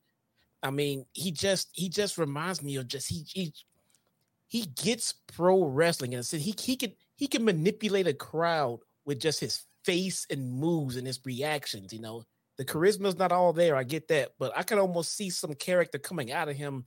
Just the way that he moves, just the way he puts on submission moves. I like Thatcher. You know, he's not going to be breaking down any glass ceilings anytime soon, but when he works in the ring with someone else who's really good, I enjoy his matches a lot. There was some joint manipulation early on here from Thatcher. Danielson responded with some strikes, a bow and arrow submission. Thatcher escaped. Danielson hit his corner dropkick. Thatcher just took the blow, drove Danielson's shoulder first onto the mat, went for a key lock. Danielson had that kinesio tape on his shoulder, so he targeted the shoulder. Obviously, did Thatcher. He controlled most of the break, did Thatcher, with Danielson trying to get the label lock on, only for Thatcher to go right back to the shoulder. So Thatcher trapped the bad arm, hit an overhead throw, went up to the ropes where Thatcher wanted a butterfly suplex at one point, which Danielson fought free from with a top rope drop kick. Both guys then had an uppercut exchange on the mat, with Danielson switching to kicks and then the anvil elbows. Danielson applied a rear naked choke, which Thatcher wrenched at the wrist to escape. And then they charged into the corner where there was a referee bump. Not for long, though, because MJF walked out with a Dynamite Diamond ring, and he was about to help Thatcher win this match by cheating with the referee down. And Takeshita comes out of nowhere, jumping the barricade, dressed in a hoodie, brawls with MJF to the back. The referee quickly recovered. Thatcher applied his Fujiwara armbar. Danielson quickly got to the ropes. Belly to belly connected. Danielson avoided another belly to belly with a released German. And then he quickly sets up for the Busaiko knee, hits it, 1, 2, 3, and Danielson beats Thatcher. Very good stuff here with Danielson and Timothy Thatcher, as MJF and Takeshita are shown in the back brawling backstage until security and agents break them up. Pat Buck was there. BJ Whitmer was there, pulling them apart. Renee Paquette was there right on scene, steps in between them and said, major announcement. Tony Khan signed the title eliminator match. It will be Takeshita versus MJF next week on Dynamite. And MJF starts yelling, I'm going to kill you. I'm going to kill you. And he walks, or he's being carried off by the security as both guys are separated. Very much looking forward to that match. Take a shitter. Yeah, so this segment made me wonder about something. I know it's something we talked about before, and we decided it's probably not a good idea, but now rethinking this. Does AEW need an authority figure? Because why is Renee Paquette jumping into the middle of a brawl announcing a match? That seems like that's a commissioner or a manager or someone like that. Do we need some kind of authority figure? If we do, I got somebody I want to nominate. Well, before you get to that name, I do think that AEW could use somebody that is like an Adam Pearce. I think Adam Pearce is doing a great job on Raw and SmackDown. He's not the focus of the show. He is the guy that maintains order there. He's the guy that makes decisions on TV. We all know Tony Khan's going to make a decision, and he's the boss, but he needs a middleman, like a middleman that's going to play that role on TV. He doesn't necessarily have to be the middleman, but if he plays the middleman on TV, it comes across a lot better to get to where we need to go. But I don't have anybody in mind, Jesse. Who do you have in mind for that role? Mark Henry. That would be great. I'll put the world's strongest man out there. That would be a great, a great middleman there to get order restored. Yeah, absolutely. I like it. Maybe we could get that at some point. I don't know if that's on AEW's radar, but maybe at one of these scrums, next scrum I go to, I'll ask that question. It'd be great, man. Respected, and he's he's the world's strongest man. You're not gonna fucking push him around. No. So I like it. We got a vignette airing with Swerve Strickland and the Mogul affiliates talking about Dustin Rhodes. Swerve said the Rhodes family gets under his skin. He said maybe Swerve is a Sami Zayn fan. I don't know. Yeah. Swerve said the Rhodes family gets under his skin. He said they want to take out another second-generation beneficiary, so they are going to go after Brian Pillman Jr. on Rampage. Bro, the most important thing of this segment was not the promo by Swerve. It was the fact that we finally got a name for this tattooed guy that's been nameless for about 7 weeks now, bro. And I hope I got the name right because it could be one or the other. I believe his name is Trench. I'm going to find out. Trench. Trench. Not Trent. I thought he said Tretch, which like treacherous, treacherous, a whole different, like Tretch from Naughty by Nature. That's the fucking thing. So I want to see if it's Trench. Do I got it right, chat? Trench. Is that his name? Let's see. Is the guy's name Anthony Chris? 7 weeks now. 7 weeks. 7 weeks. Oh no, that's fucking Trench. Is it Trench? Trash. Who said trash? God damn, someone took it away from me, man. I was waiting for it. Assholes. Let's see. Wrench? No, it's not Wrench, right? No, it's not. I believe he said, dude, it's not on. Let's see. It's got to be somewhere. She-Ra. I can't even do it, man. I can't even do it. Maybe it's Trench.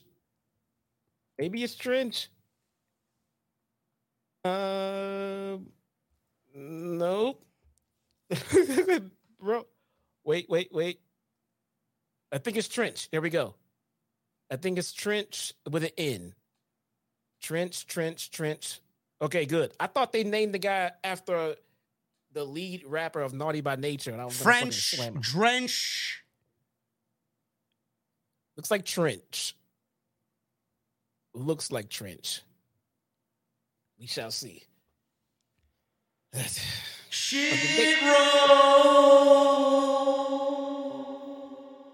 thought Swerve named him after the guy from Naughty by Nature, man. What's with the insulation in this place, bro? Holy shit. I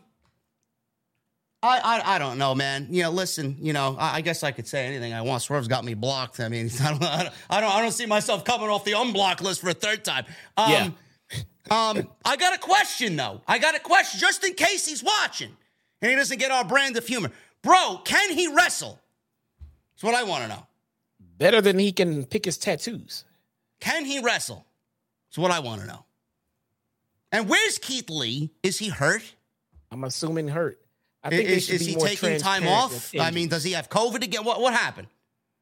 I think they should be more transparent with injuries. If someone's hurt, look, he's out. He's hurt. Man, that's a noticeable fucking absence from the show, man. Keith Lee is a big fucking guy. You know, did they just drop the fucking feud? I was assuming we're headed towards a singles match. I mean, when are we getting this ball rolling? I mean, this was supposed to be the Revolution direction, no? You got fucking Swerve meddling in business with Dustin Rhodes. Who gives a fuck?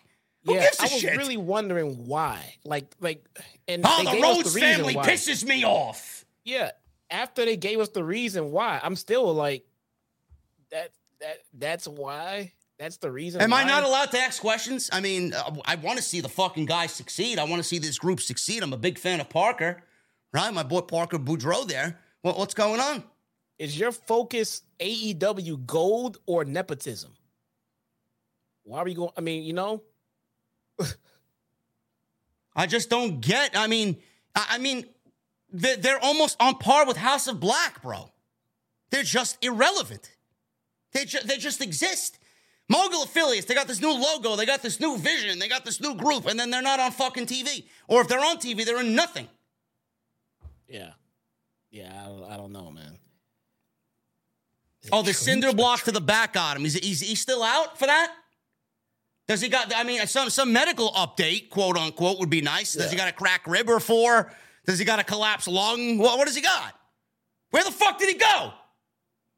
Yeah, see, Swerve's out here on Twitter like, fuck Dusty Rhodes and your family. Okay, that's great, but why'd you wake up on the fuck Dusty Rhodes side of the bed today? Like, why are you doing this? I mean, nepotism. Did we get any backstory to this, or is this just something that miraculously happened when he woke up this morning? Yeah, I'm gonna shit on the Rhodes family today. I hate nepotism. It's like you saw the WWE 2K23 trailer and said, fuck the Rhodes family. Like he saw the Rumble and said, fuck the Rhodes family. That motherfucker Cody didn't come out at number 1, yet he's saying that he went through 29 on the guys. He lasted 7 minutes of the Rumble and said he went through 29 guys. Fuck Cody Rhodes. Now that would have been fucking hilarious. They should have said that. If you said that, I mean, I'd be your biggest fucking fan, bro, because I said that on Saturday. How are you gonna say you went through 29 fucking guys when you went through 6 fucking guys? I would have beat Dustin's ass because his brother's a fucking wuss who came out at 30. Cody Rhodes took the cheap road to WrestleMania. Fuck Cody Rhodes. That would have been great. I should be at WrestleMania. I got fired. Fuck Cody Rhodes. I don't know. Darby Allin just tweeted 2 minutes ago, it's gonna be a short time, but a hell of a time. That's all it says. It's gonna be a short time, but a hell of a time.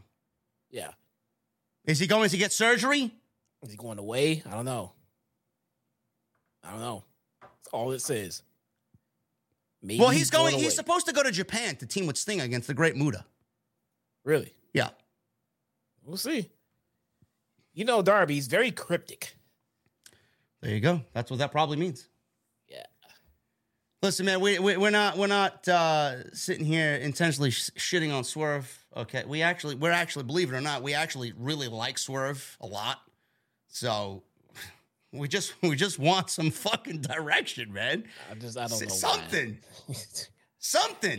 He just seems very. He seems just so very random angry. to throw it into the fucking show, like. Fuck Dustin Rhodes. Now we're coming after Brian Pillman Jr. Like Brian Pillman. When the fuck was he on TV? From? It's been off TV for fucking 6-7 weeks now. What the fuck? Let me tell you something. I really hate Danhausen. I'm like, well, slow down, man. What the fuck is wrong with you? Why? I don't get it.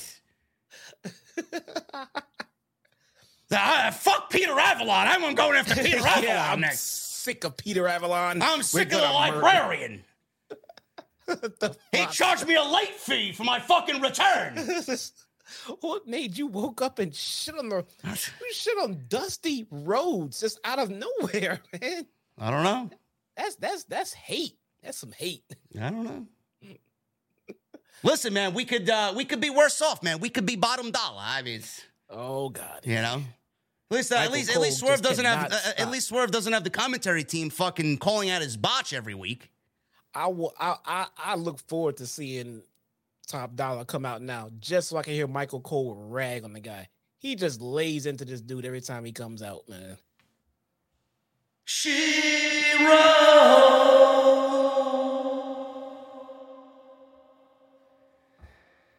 I don't know, man. Maybe it's the construction in my mother's basement. Maybe they drilled a hole in the wall somewhere. I don't know. Moving on. Instead of wasting all this time on Swerve, we love you, bro. We love you, man. Seriously, come on. Take a joke, Swerve, man. I hate Action Andretti. Yeah. Why? Yeah, why? I hate QT Marshall. We're going after him next. There's 3 of you. How about you focus on the trios titles? That's not. I mean, they could. But Gold again, made money. I don't know if Stench can wrestle, bro. I don't know. Stench. I don't know if Stench can wrestle. I mean, I thought gold was the fucking object. You get AEW gold. You get more money. You can become a mogul. Why? I mean, what is beating Dustin supposed to do for your mogul family? I mean, go after some gold, man. I don't know. This next segment did not make any sense to me. I don't know who planned the order of these things happening, but Roosh was in a backstage vignette with Jose and what's his name? Pellegrino? What's his name? Pinot de Grigio. Pinot Noir. What's his name? I can't remember his name. Pello Grosso. What is his name? Preston Vance, okay? Go back to the Dark Order, man. MJF interrupted this interview. Now, MJF was in the last segment being pulled away by officials after a brawl with Takeshita, and he shows up in this segment wearing a scarf, a different shirt, and the world title. He's just fucking so either he left the brawl and immediately changed his shirt, took a shower, and got dressed, and made himself look like he was going out to a fucking $1,000 dinner with his wife. I don't know why this segment showed up here instead of earlier in the show, because this placement did not make any sense to me. No, that was kind of weird, man. It was very bizarre. I mean, the segment makes sense, you know. I mean, anybody facing Brian, he wants to make sure that whoever it is gets extra incentive to take him out, you know. But yeah, it seems like he'd be a little worked up, disheveled, and just all over the place after the brawl he just got into with Takeshita. So. Well, I don't know, man. Maybe MJF is a wizard. Could be. Maybe he learned from Jericho. I don't know. Harry Potter's game is coming out this Friday. Maybe. I don't know. Oh, did you hear that Fight Forever, it got a soft release date. It's now saying February. It's saying this month is coming. Really? Yeah. Yeah, I would assume so. They want to release it to steal WWE 2K23's same bullshit away from them. Oh, yeah, we added War Games. What? Yeah. Meanwhile, you release a fucking gameplay trailer that shows zero gameplay and the same mechanics as the last game. And geeks are going to pay another $80 or $90 or whatever for the expansion or for the big edition. And what are you getting? Oh, man, we're getting War Games. I'm sorry. Does that warrant a $90 fucking purchase? Probably not. I've never bought a WWE 2K. I would not recommend. I heard that the delay was from their rating. Yeah. I get there was an issue with their rate. I mean, I hope they're not going for a rated M tag here. Nah, I mean, bro. What type? I think it's already teen. So what's the difference? I mean, there's so many worse games out there. Oh my God, there's blood in a wrestling game. Oh my God. Meanwhile, we're fucking shooting zombies and fucking alien creatures all year long. Yeah, and Call of Duty's a yearly thing. AEW Fight Forever's got a hold up on the rating. Well, an M rating fucks with the sales. Big time, because kids can't get it. Well, why would it be an M rating? The fuck is in the game that it's an M rating? That's what I mean, blood. But, I mean, I don't know. They said the issue is over the rating. You figure it's got to be already at least easily a teen. It's going to be a T easily. But if there's an issue with it, that means it's probably higher. So that's why I'm thinking, like, maybe they tried to give it an M. Maybe they had to back it down so they didn't get an M. I don't know. Listen, I can't wait for the game. It's going to be a staple on this channel. I can't wait. That's going to be a Tuesday night stream. We're going to have fun on Fight Forever. Hey, I'm with it, man. So basically, MJF is paying Roosh to basically injure and break the arm of Danielson next week. Roosh nodded, said some things in Spanish. MJF asked for a translation and said whatever he said, he didn't really appreciate it. We have a deal, MJF said. Sure. Just make sure you get the job done. So Roosh versus Danielson should be a banger next week on Dynamite. Oh, yeah, it'd be good. That'll be... It's one of those matches where you're like, man, Roosh should be in a fantastic match with like Bryan Danielson. Well, here you go. Yeah. You're getting it. That seems like just a fantasy match. We're getting it. Jade Cargill. She's out with Layla Gray. She defeated Red Velvet to retain the TBS championship. Most of this match took place in the picture-in-picture. Jade Cargill on the precipice, on the cusp of 50-0. And Velvet, it's funny that it was Red Velvet, bro, that gave her the 50-0 because Velvet was basically her first real feud in the company. Yeah, she was. So Velvet tried to attack early, but Cargill took her down with a back elbow. Velvet, obviously small and quicker, used her quickness to send Cargill outside. Layla Gray is out there, and Velvet hit a drop kick through the ropes. So they were waiting for something, and that's what happened. Big wrecking ball drop kick there. She didn't get all of it. She got some of it. They rolled back inside. Velvet rolled up Jade for a 2 off the drop kick, and she tried a Cazadora. Cargill hit a slam in a counter. Cargill then caught Velvet leaping off the apron with a crossbody, drove her into the ring post. So we got a spot here. Cargill pressed Velvet. This was the best part of the match. It happened in the picture-in-picture. I don't know why this wasn't live action. Cargill pressed Velvet over her head and walked up the stairs with her in a gorilla press and threw Velvet back into the ring. Don't know why we didn't see this live on television. This took place in the picture-in-picture. So Velvet hits a lung blower on Cargill. Cargill needs to work on her selling big time. She doesn't sell very well. Responded with a pump kick to Jade Cargill. Kiera Hogan runs to the outside from the back and threw Layla Gray into the steel steps, which looked like a complete mess on the outside. Not good. Velvet hit a spin kick on Cargill. Referee was out there. One of the referees ran from the back to take care of Kiera Hogan, and Aubrey Edwards is still yelling while this other referee is basically dragging Kiera Hogan up the ring ramp, and Aubrey's like, go back! Go back! Meanwhile, Red Velvet's got fucking Jade pinned off her finish in the ring, and she doesn't even know. I mean, how stupid can you be? Now, we knew Aubrey was, a little fugazi out there, and we knew Jade wasn't going to lose this match, but, I mean, holy fucking shit. You make it a little bit more realistic.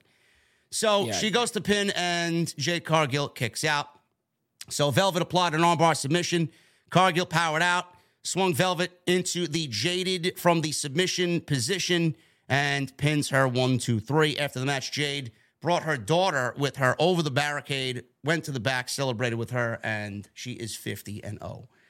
I mean, very missable, bro. I'm honestly completely over the 50-0 shit. By the way, she's 49-1, number one. That's going into my mother's basement, by the way. And number 2, I don't know who's left, bro. I mean, we talked about this before the stream. It certainly looks and feels that AEW is going to continue with what they wanted to do, I think, before this person went down with injury. And that person, I hope, comes back and gets that momentum that she started to build for herself when she returns. I hope that woman is Chris Statlander, because that would be great. Yeah, I agree. She so she had surgery back in August, I want to say. And that was an ACL, correct? Yeah. That's August, September, October, November, December, January, February, March, April. We could see her. We could see her realistically, bro, right back for Double or Nothing. So about what, 6-7 months or something like that? Yeah. Hopefully, man. Because I definitely get. Right now, I have one. I have 2 people. Either one of 2 people to take down Jade Cargill. That is, Chris Statlander or Mercedes Moné. And money. If Mercedes is not gonna be in AEW full time for a good stretch, then it's definitely Chris Statlander. I mean, she's gonna let Jade just hold on to that title and keep it warm for Chris Statlander. That should be her run. That should be her return right there. Now, I got a question for you in regards to Jade Cargill. 50-0, man, with the TBS title. If she loses this title and finally somebody beats her, where exactly does Tony Khan think we want to see Jade Cargill? Does Jade holding this title for way too long in one of the most uneventful and mediocre runs in wrestling history, in my opinion? Do you want to see this same thing happen with the world title, the women's world title with Jade Cargill? I feel like what she's doing now is also, setting up for the same type of feeling with the women's championship. And I don't think that's something that I could really sit through again, bro, all over again. Well, let's not forget something. This title was literally created just to give the Jade Cargill. Why does this women's division need two women's titles? They don't. This title was literally only made to give to Jade Cargill. That is why she is still holding it. That's why she's 50-0 with it. And the fact that she's going to lose it to someone will probably make that the most prestigious title change in AEW in a long damn time, because it hasn't been hot potatoed. It's been coveted, her record and her reign and everything else. So when she does lose it, there is an aura that she can give off. There is a rub that she can give off to whoever it is that she loses it to. And that would be great to Chris Statlander. But again, they don't need two titles, man. No, they really, really don't. I mean, as shitty as it may be, that title that Jade is holding on to has more prestige than the TNT title and the All Atlantic Championship, because she's held it for so long and it has that value built into it. So maybe even more valuable than the women's title right now. I don't know. I'm over it. Yeah, I get what you're saying. I'm over it. I can't see this anymore. I can't stand to see this anymore. I can't see this. If Jade wants to move up to the women's title, I don't want to see this all over again. She's going to lose one match and then go on another 50-match winning streak? Against who? You wrestled every fucking woman in the division but Britt Baker. I'll give you that much. It feels like if she loses that title, it does feel like she's lost her identity. Yeah. I mean, that title was her. It was a whole gimmick. Unless she holds this title for however long, and then this is her only run in AEW, and then she jumps ship to WWE, because they're going to open up their fucking checkbook to sign her for whatever fucking reason. I don't know. What do you mean, whatever reason? Why would they sign Jade Cargill? For it's one reason. To bury her to Charlotte Flair? Well, no. It's the way she looks. It's the way that she looks. She has WWE material written all over her. And I could see her taking the money and running. Yep. Oh. With high hopes of Paul Levesque whispering in her ear. Wasn't she nice and cozy with a certain robot on Twitter the other day? Oh, yeah. Now, I can't see it because the Android has me blocked. I wonder why. But she blocked you? Why? I can't. I don't know. What did I say? I don't know. For those who didn't know, Jade Cargill was in Charlotte Flair's mentions on Twitter the other day. Yeah. Now let's run through this so we get to the Super Chats. Darby Allin, Samoa Joe. By the way, the ladies had a segment backstage. Renee was checking on Britt backstage. Baker said she's fine. Ruby Soho walked in and said she heard what happened. Baker says, "Aren't those your girls?" Ruby says, "Well, I didn't know about what happened." Baker says she's known them longer than her. "Yeah, I'm all right." Hayter says she's great. In fact, Ruby said, "Fine, I'll go away. Sorry I asked." So where is Ruby Soho going to align here is what I want to know. I'm not even sure who's heel and babyface anymore, except Tony and yeah. I mean, yeah, they haven't made that clear yet. Yeah, they really have not, which is fine. I mean, I'm not saying I need to know. No, which is fine. It'll come to light soon. We'll find out, but just an interesting dynamic. We don't even know who's heel and face right now. Yeah. Darby Allin, Samoa Joe, TNT title. No holds barred match, main event. This was a very good match, very violent, very brutal. One of the more brutal matches that AEW's put on Dynamite in a very long time. Darby went after Joe with his thumbtack-covered hoodie. Came out wearing a hoodie fucking covered in thumbtacks. Of course he did. Joe fired back with some boots, wrapped his arm with a towel around Darby, hit Darby. Taz said this was smart of Joe to utilize the towel to protest himself from thumbtacks, or protect himself from thumbtacks. Joe yanked off the thumbtack jacket and stomped away at him. And then he pulled out a table from underneath the ring. Darby leapt out of the ring and knocked the table into Joe. Joe got up, dragged Darby into the crowd, and they brawled into the crowd. So they're brawling there. Joe is bleeding on the upper portion of his nose. And he pulled out some chairs from underneath the ring after they got done brawling in the crowd, brought them into the ring. He set two of them up side by side, suplex Darby onto them, which always sucks. So Joe was just fucking relishing in the destruction of Darby here. Joe set up some chairs again, and then he went for a powerbomb this time, but Darby threw white powder in his eyes and then landed a code red to counter for a near fall. He followed with an over-the-top stunner. He tried to put his hoodie on, the hoodie with the thumbtacks, but it was partially inside out, and he was struggling to get it on, so he could not. So he kind of half-assed it. He wanted to land the coffin drop with the hoodie completely over his chest, over his body, but he couldn't, so he put it on anyway, half-assed, and then did the coffin drop. Not nearly as effective as it was or should have been. Darby went to ringside and began unsnapping the ring canvas. He took a knife and started cutting all the ropes underneath the ring. He started pulling out the fucking mat from underneath the ring. He pulled a Tommaso Ciampa takeover against Johnny Gargano and uncovered the wooden planks underneath the ring. So something dastardly was going to happen here. Joe is on the other side of the ring. He's fucking waiting for this to happen. There's a table slanted on the barricade on the opposite side of the ring. Darby gets done cutting the ropes. He gets in the ring. He launches himself through the ropes onto Joe, hits his feet on the ropes as he goes flying through them, and crashes through the table worse than if he didn't hit his feet. So it was just a nasty, nasty spot by Darby Allin, basically throwing himself at Joe, and it completely backfired. So Darby here, he gets thrown back into the ring, and Joe is in control. He's just about to finish him off. He puts him on the top rope. He was about to do the muscle buster for the 1, 2, 3 here, and that was basically it. On to the exposed wooden pine for the TNT title victory, and it regains the TNT title.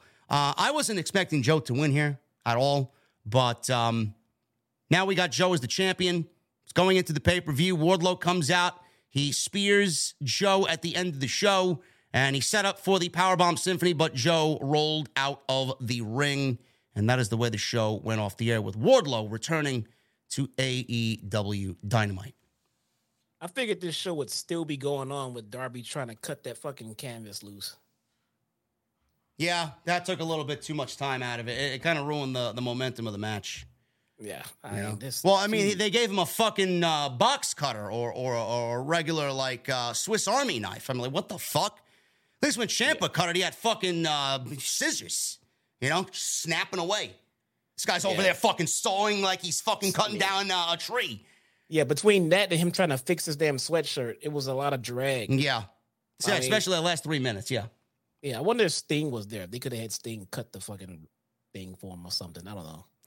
Anyway, we talked about this earlier. You know, it really didn't make sense for the flip-flop back and forth. I'm assuming that Darby's going to Japan, and he's going to go over there, and he can't really do what he wants with the TNT title, so they put it back on Joe. Don't know if that's the reason. Don't know if this is meant to give more heat to Joe, but Joe already had heat. Is Joe going to be the heat magnet to get that transfer back to Wardlow, to get him where he needs to be? I don't know. It's just the TNT title has no identity to me. I don't like the TV title concept. I think it's antiquated. I think it's lame in 2023, and I don't want to see someone defend the title weekly in these one-off nothing matches where there's no story built into the title. Somebody should be chasing the title, and there should be a story and a program for the title. Yeah, I agree. I figured it would be like their Intercontinental title or something like that, you know, but it feels like the 24/7 title. Sorry. Don't like it. Yeah. Don't like it at all, but I like you guys, and I like that you guys hung out with us on this Wednesday night, man. 1900. Relatively slow night here. I know nothing big is going on, but we're about to get into the last call, man. Super chats are open. Get them on in. We're going to hang out for a little bit with our cold beverages. Get those likes up. We got 1,900 in here. Let's try for 1,000. Please hit that thumbs up. Follow me on social media at JD from NY206. Twitter, Instagram, TikTok, and Cameo. Memberships are open. Get them on in. All new members get free access to a sneak peek of my mother's basement, now on my community tab for my VIPs on YouTube. Go check that out. And make sure you guys go check out all the other videos on the channel. Everything you need is listed there on the homepage. And we got a $100 super chat by Gino Morgan TV. Oh, my goodness. Nothing much to say. Just wanted to support the channel. Gino, cheers to you, brother. Unbelievable, man. Starting February off the right way, man. My birthday month. Let's get into it. Joseph Taylor with a $26 super chat. Joseph Taylor.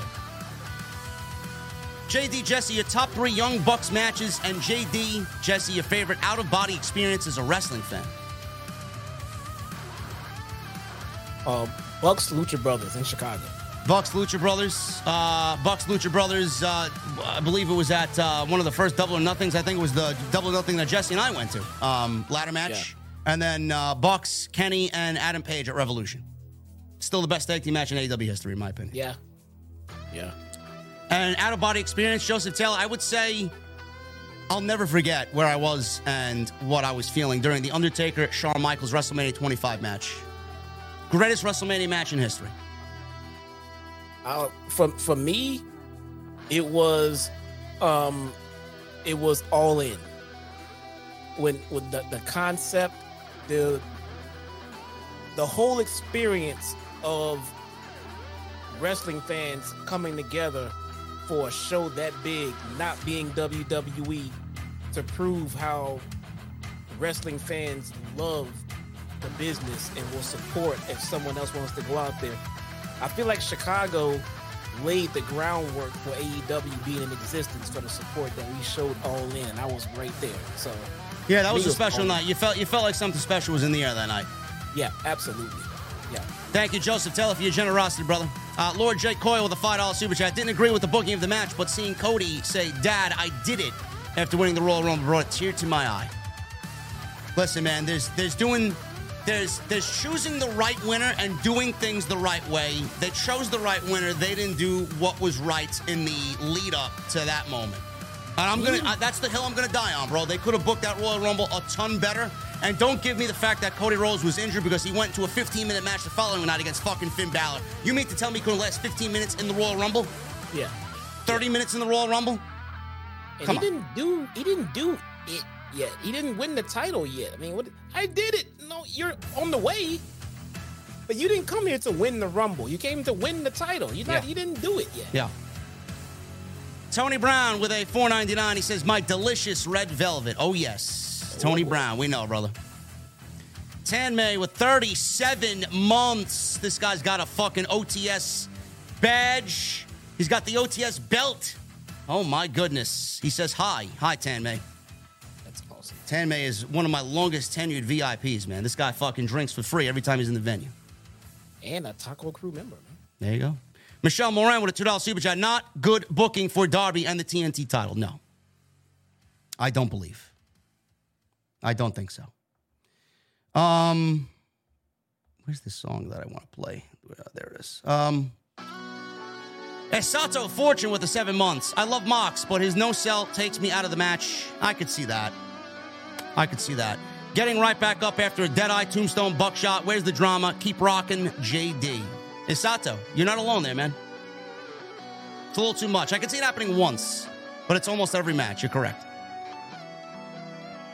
Phil with a $19.99. I don't understand the booking of this title. How are we supposed to care about the TNT title and the champion that holds it if we can't get a good reign out of them? This championship needs work. It needs a solid program. Phil, you and I and Jesse are on the same wavelength, brother.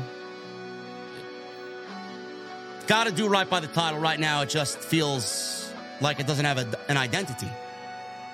Roderick Hughes with a new membership. Thank you, Roderick. What the fuck are you drinking, man? Joseph Taylor with a $3 super chat. JD, you are the one in 49-1. Yes. Absolutely. Script Keeper with 18 months in the VIP club. 18 months and counting. I've had a wonderful birthday. How about you, JD? By the way, what are you drinking? Love you, JD. Keep up the good work. Thank you, Script Keeper. My birthday's on Monday, bro. I'll be drinking then. Monday. Zach Smith with a $6.99. Soon as I saw him biting at his wrist tape, I knew we were getting passion of the Moxley.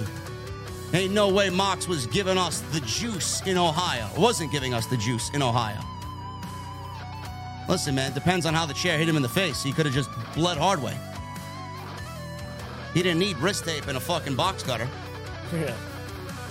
Edward Sorensen with a $10 super chat. On one hand, we have a useless TNT title being passed around. On the other hand, useless TBS title with boring defenses against people with no chance of winning. Yes, both of the network's titles are very boring right now, Edward. I agree. Tommy Brannigan with a $2 super chat. Kevin Patrick got his new gig with MLS and Apple TV. So he's gone? Is he finished off Monday Night Raw? Can we bring Mauro Ranallo back? I saw that he got the gig, but it didn't say that he was leaving WWE. It's a lot on his plate. Trizzy Drew with a $1.99. Potential Kota versus Takeshita. Banger. Bro, that's a perfect Forbidden Door match. Book it. Chris Elliott with a $4.99. Please keep my older brother in your prayers. He found out that an employee he used to work with passed away yesterday. I'm sorry to hear that, Chris. OTS family has your family and his friend's family in our thoughts, man. Sorry to hear that. Francis Loop with a $10 super chat. Read online that Wardlow is out with an injury. Wardlow does not need the title. Wardlow, FTR, and Shawn Spears teased a babyface Pinnacle faction in Ring of Honor last fall. Continue with that. Oh, bro, that's been dropped long ago. Jim Cornette with a $1.99. You think SmackDown's worth going to Friday? Yes. I won't be watching SmackDown on Friday live because I'll be at House of Glory on Friday. I hate when they book the shows on Friday. But if I can get home quick enough, I'll watch and go live on Friday night for you guys. Francis Loop with a $10 super chat. Adam Page and Wheeler Yuta. Also, Jamie Hayter and Emi Sakura killed it on Rampage. I saw the Wheeler Yuta Adam Page match. That was great. Another 10 minutes, Emmy and Jamie would have put on a WrestleMania main event night one worthy match. Well, I wouldn't go that far, man. Come on. I gotta watch this thing then. Joseph Taylor with a $7 super chat. JD Jesse, not only are Magnums a condom brand, but they are also ice cream bars. Yes, and they're very expensive, Joseph Taylor. Both the condoms and the ice cream bars. But the ice cream bars are fucking fantastic. I'll say that. Jedi Joker with a 20 months in the VIP club. Just curious on your thoughts on the idea I had. What if AEW has a Royal Rumble of their own and the winner goes against the AEW champ at Double or Nothing or All Out? They can't do a Royal Rumble ripoff. They will be mocked for that. They get called out for that right away. What I'd love to see is them doing like an Aztec Warfare Lucha Underground style Royal Rumble.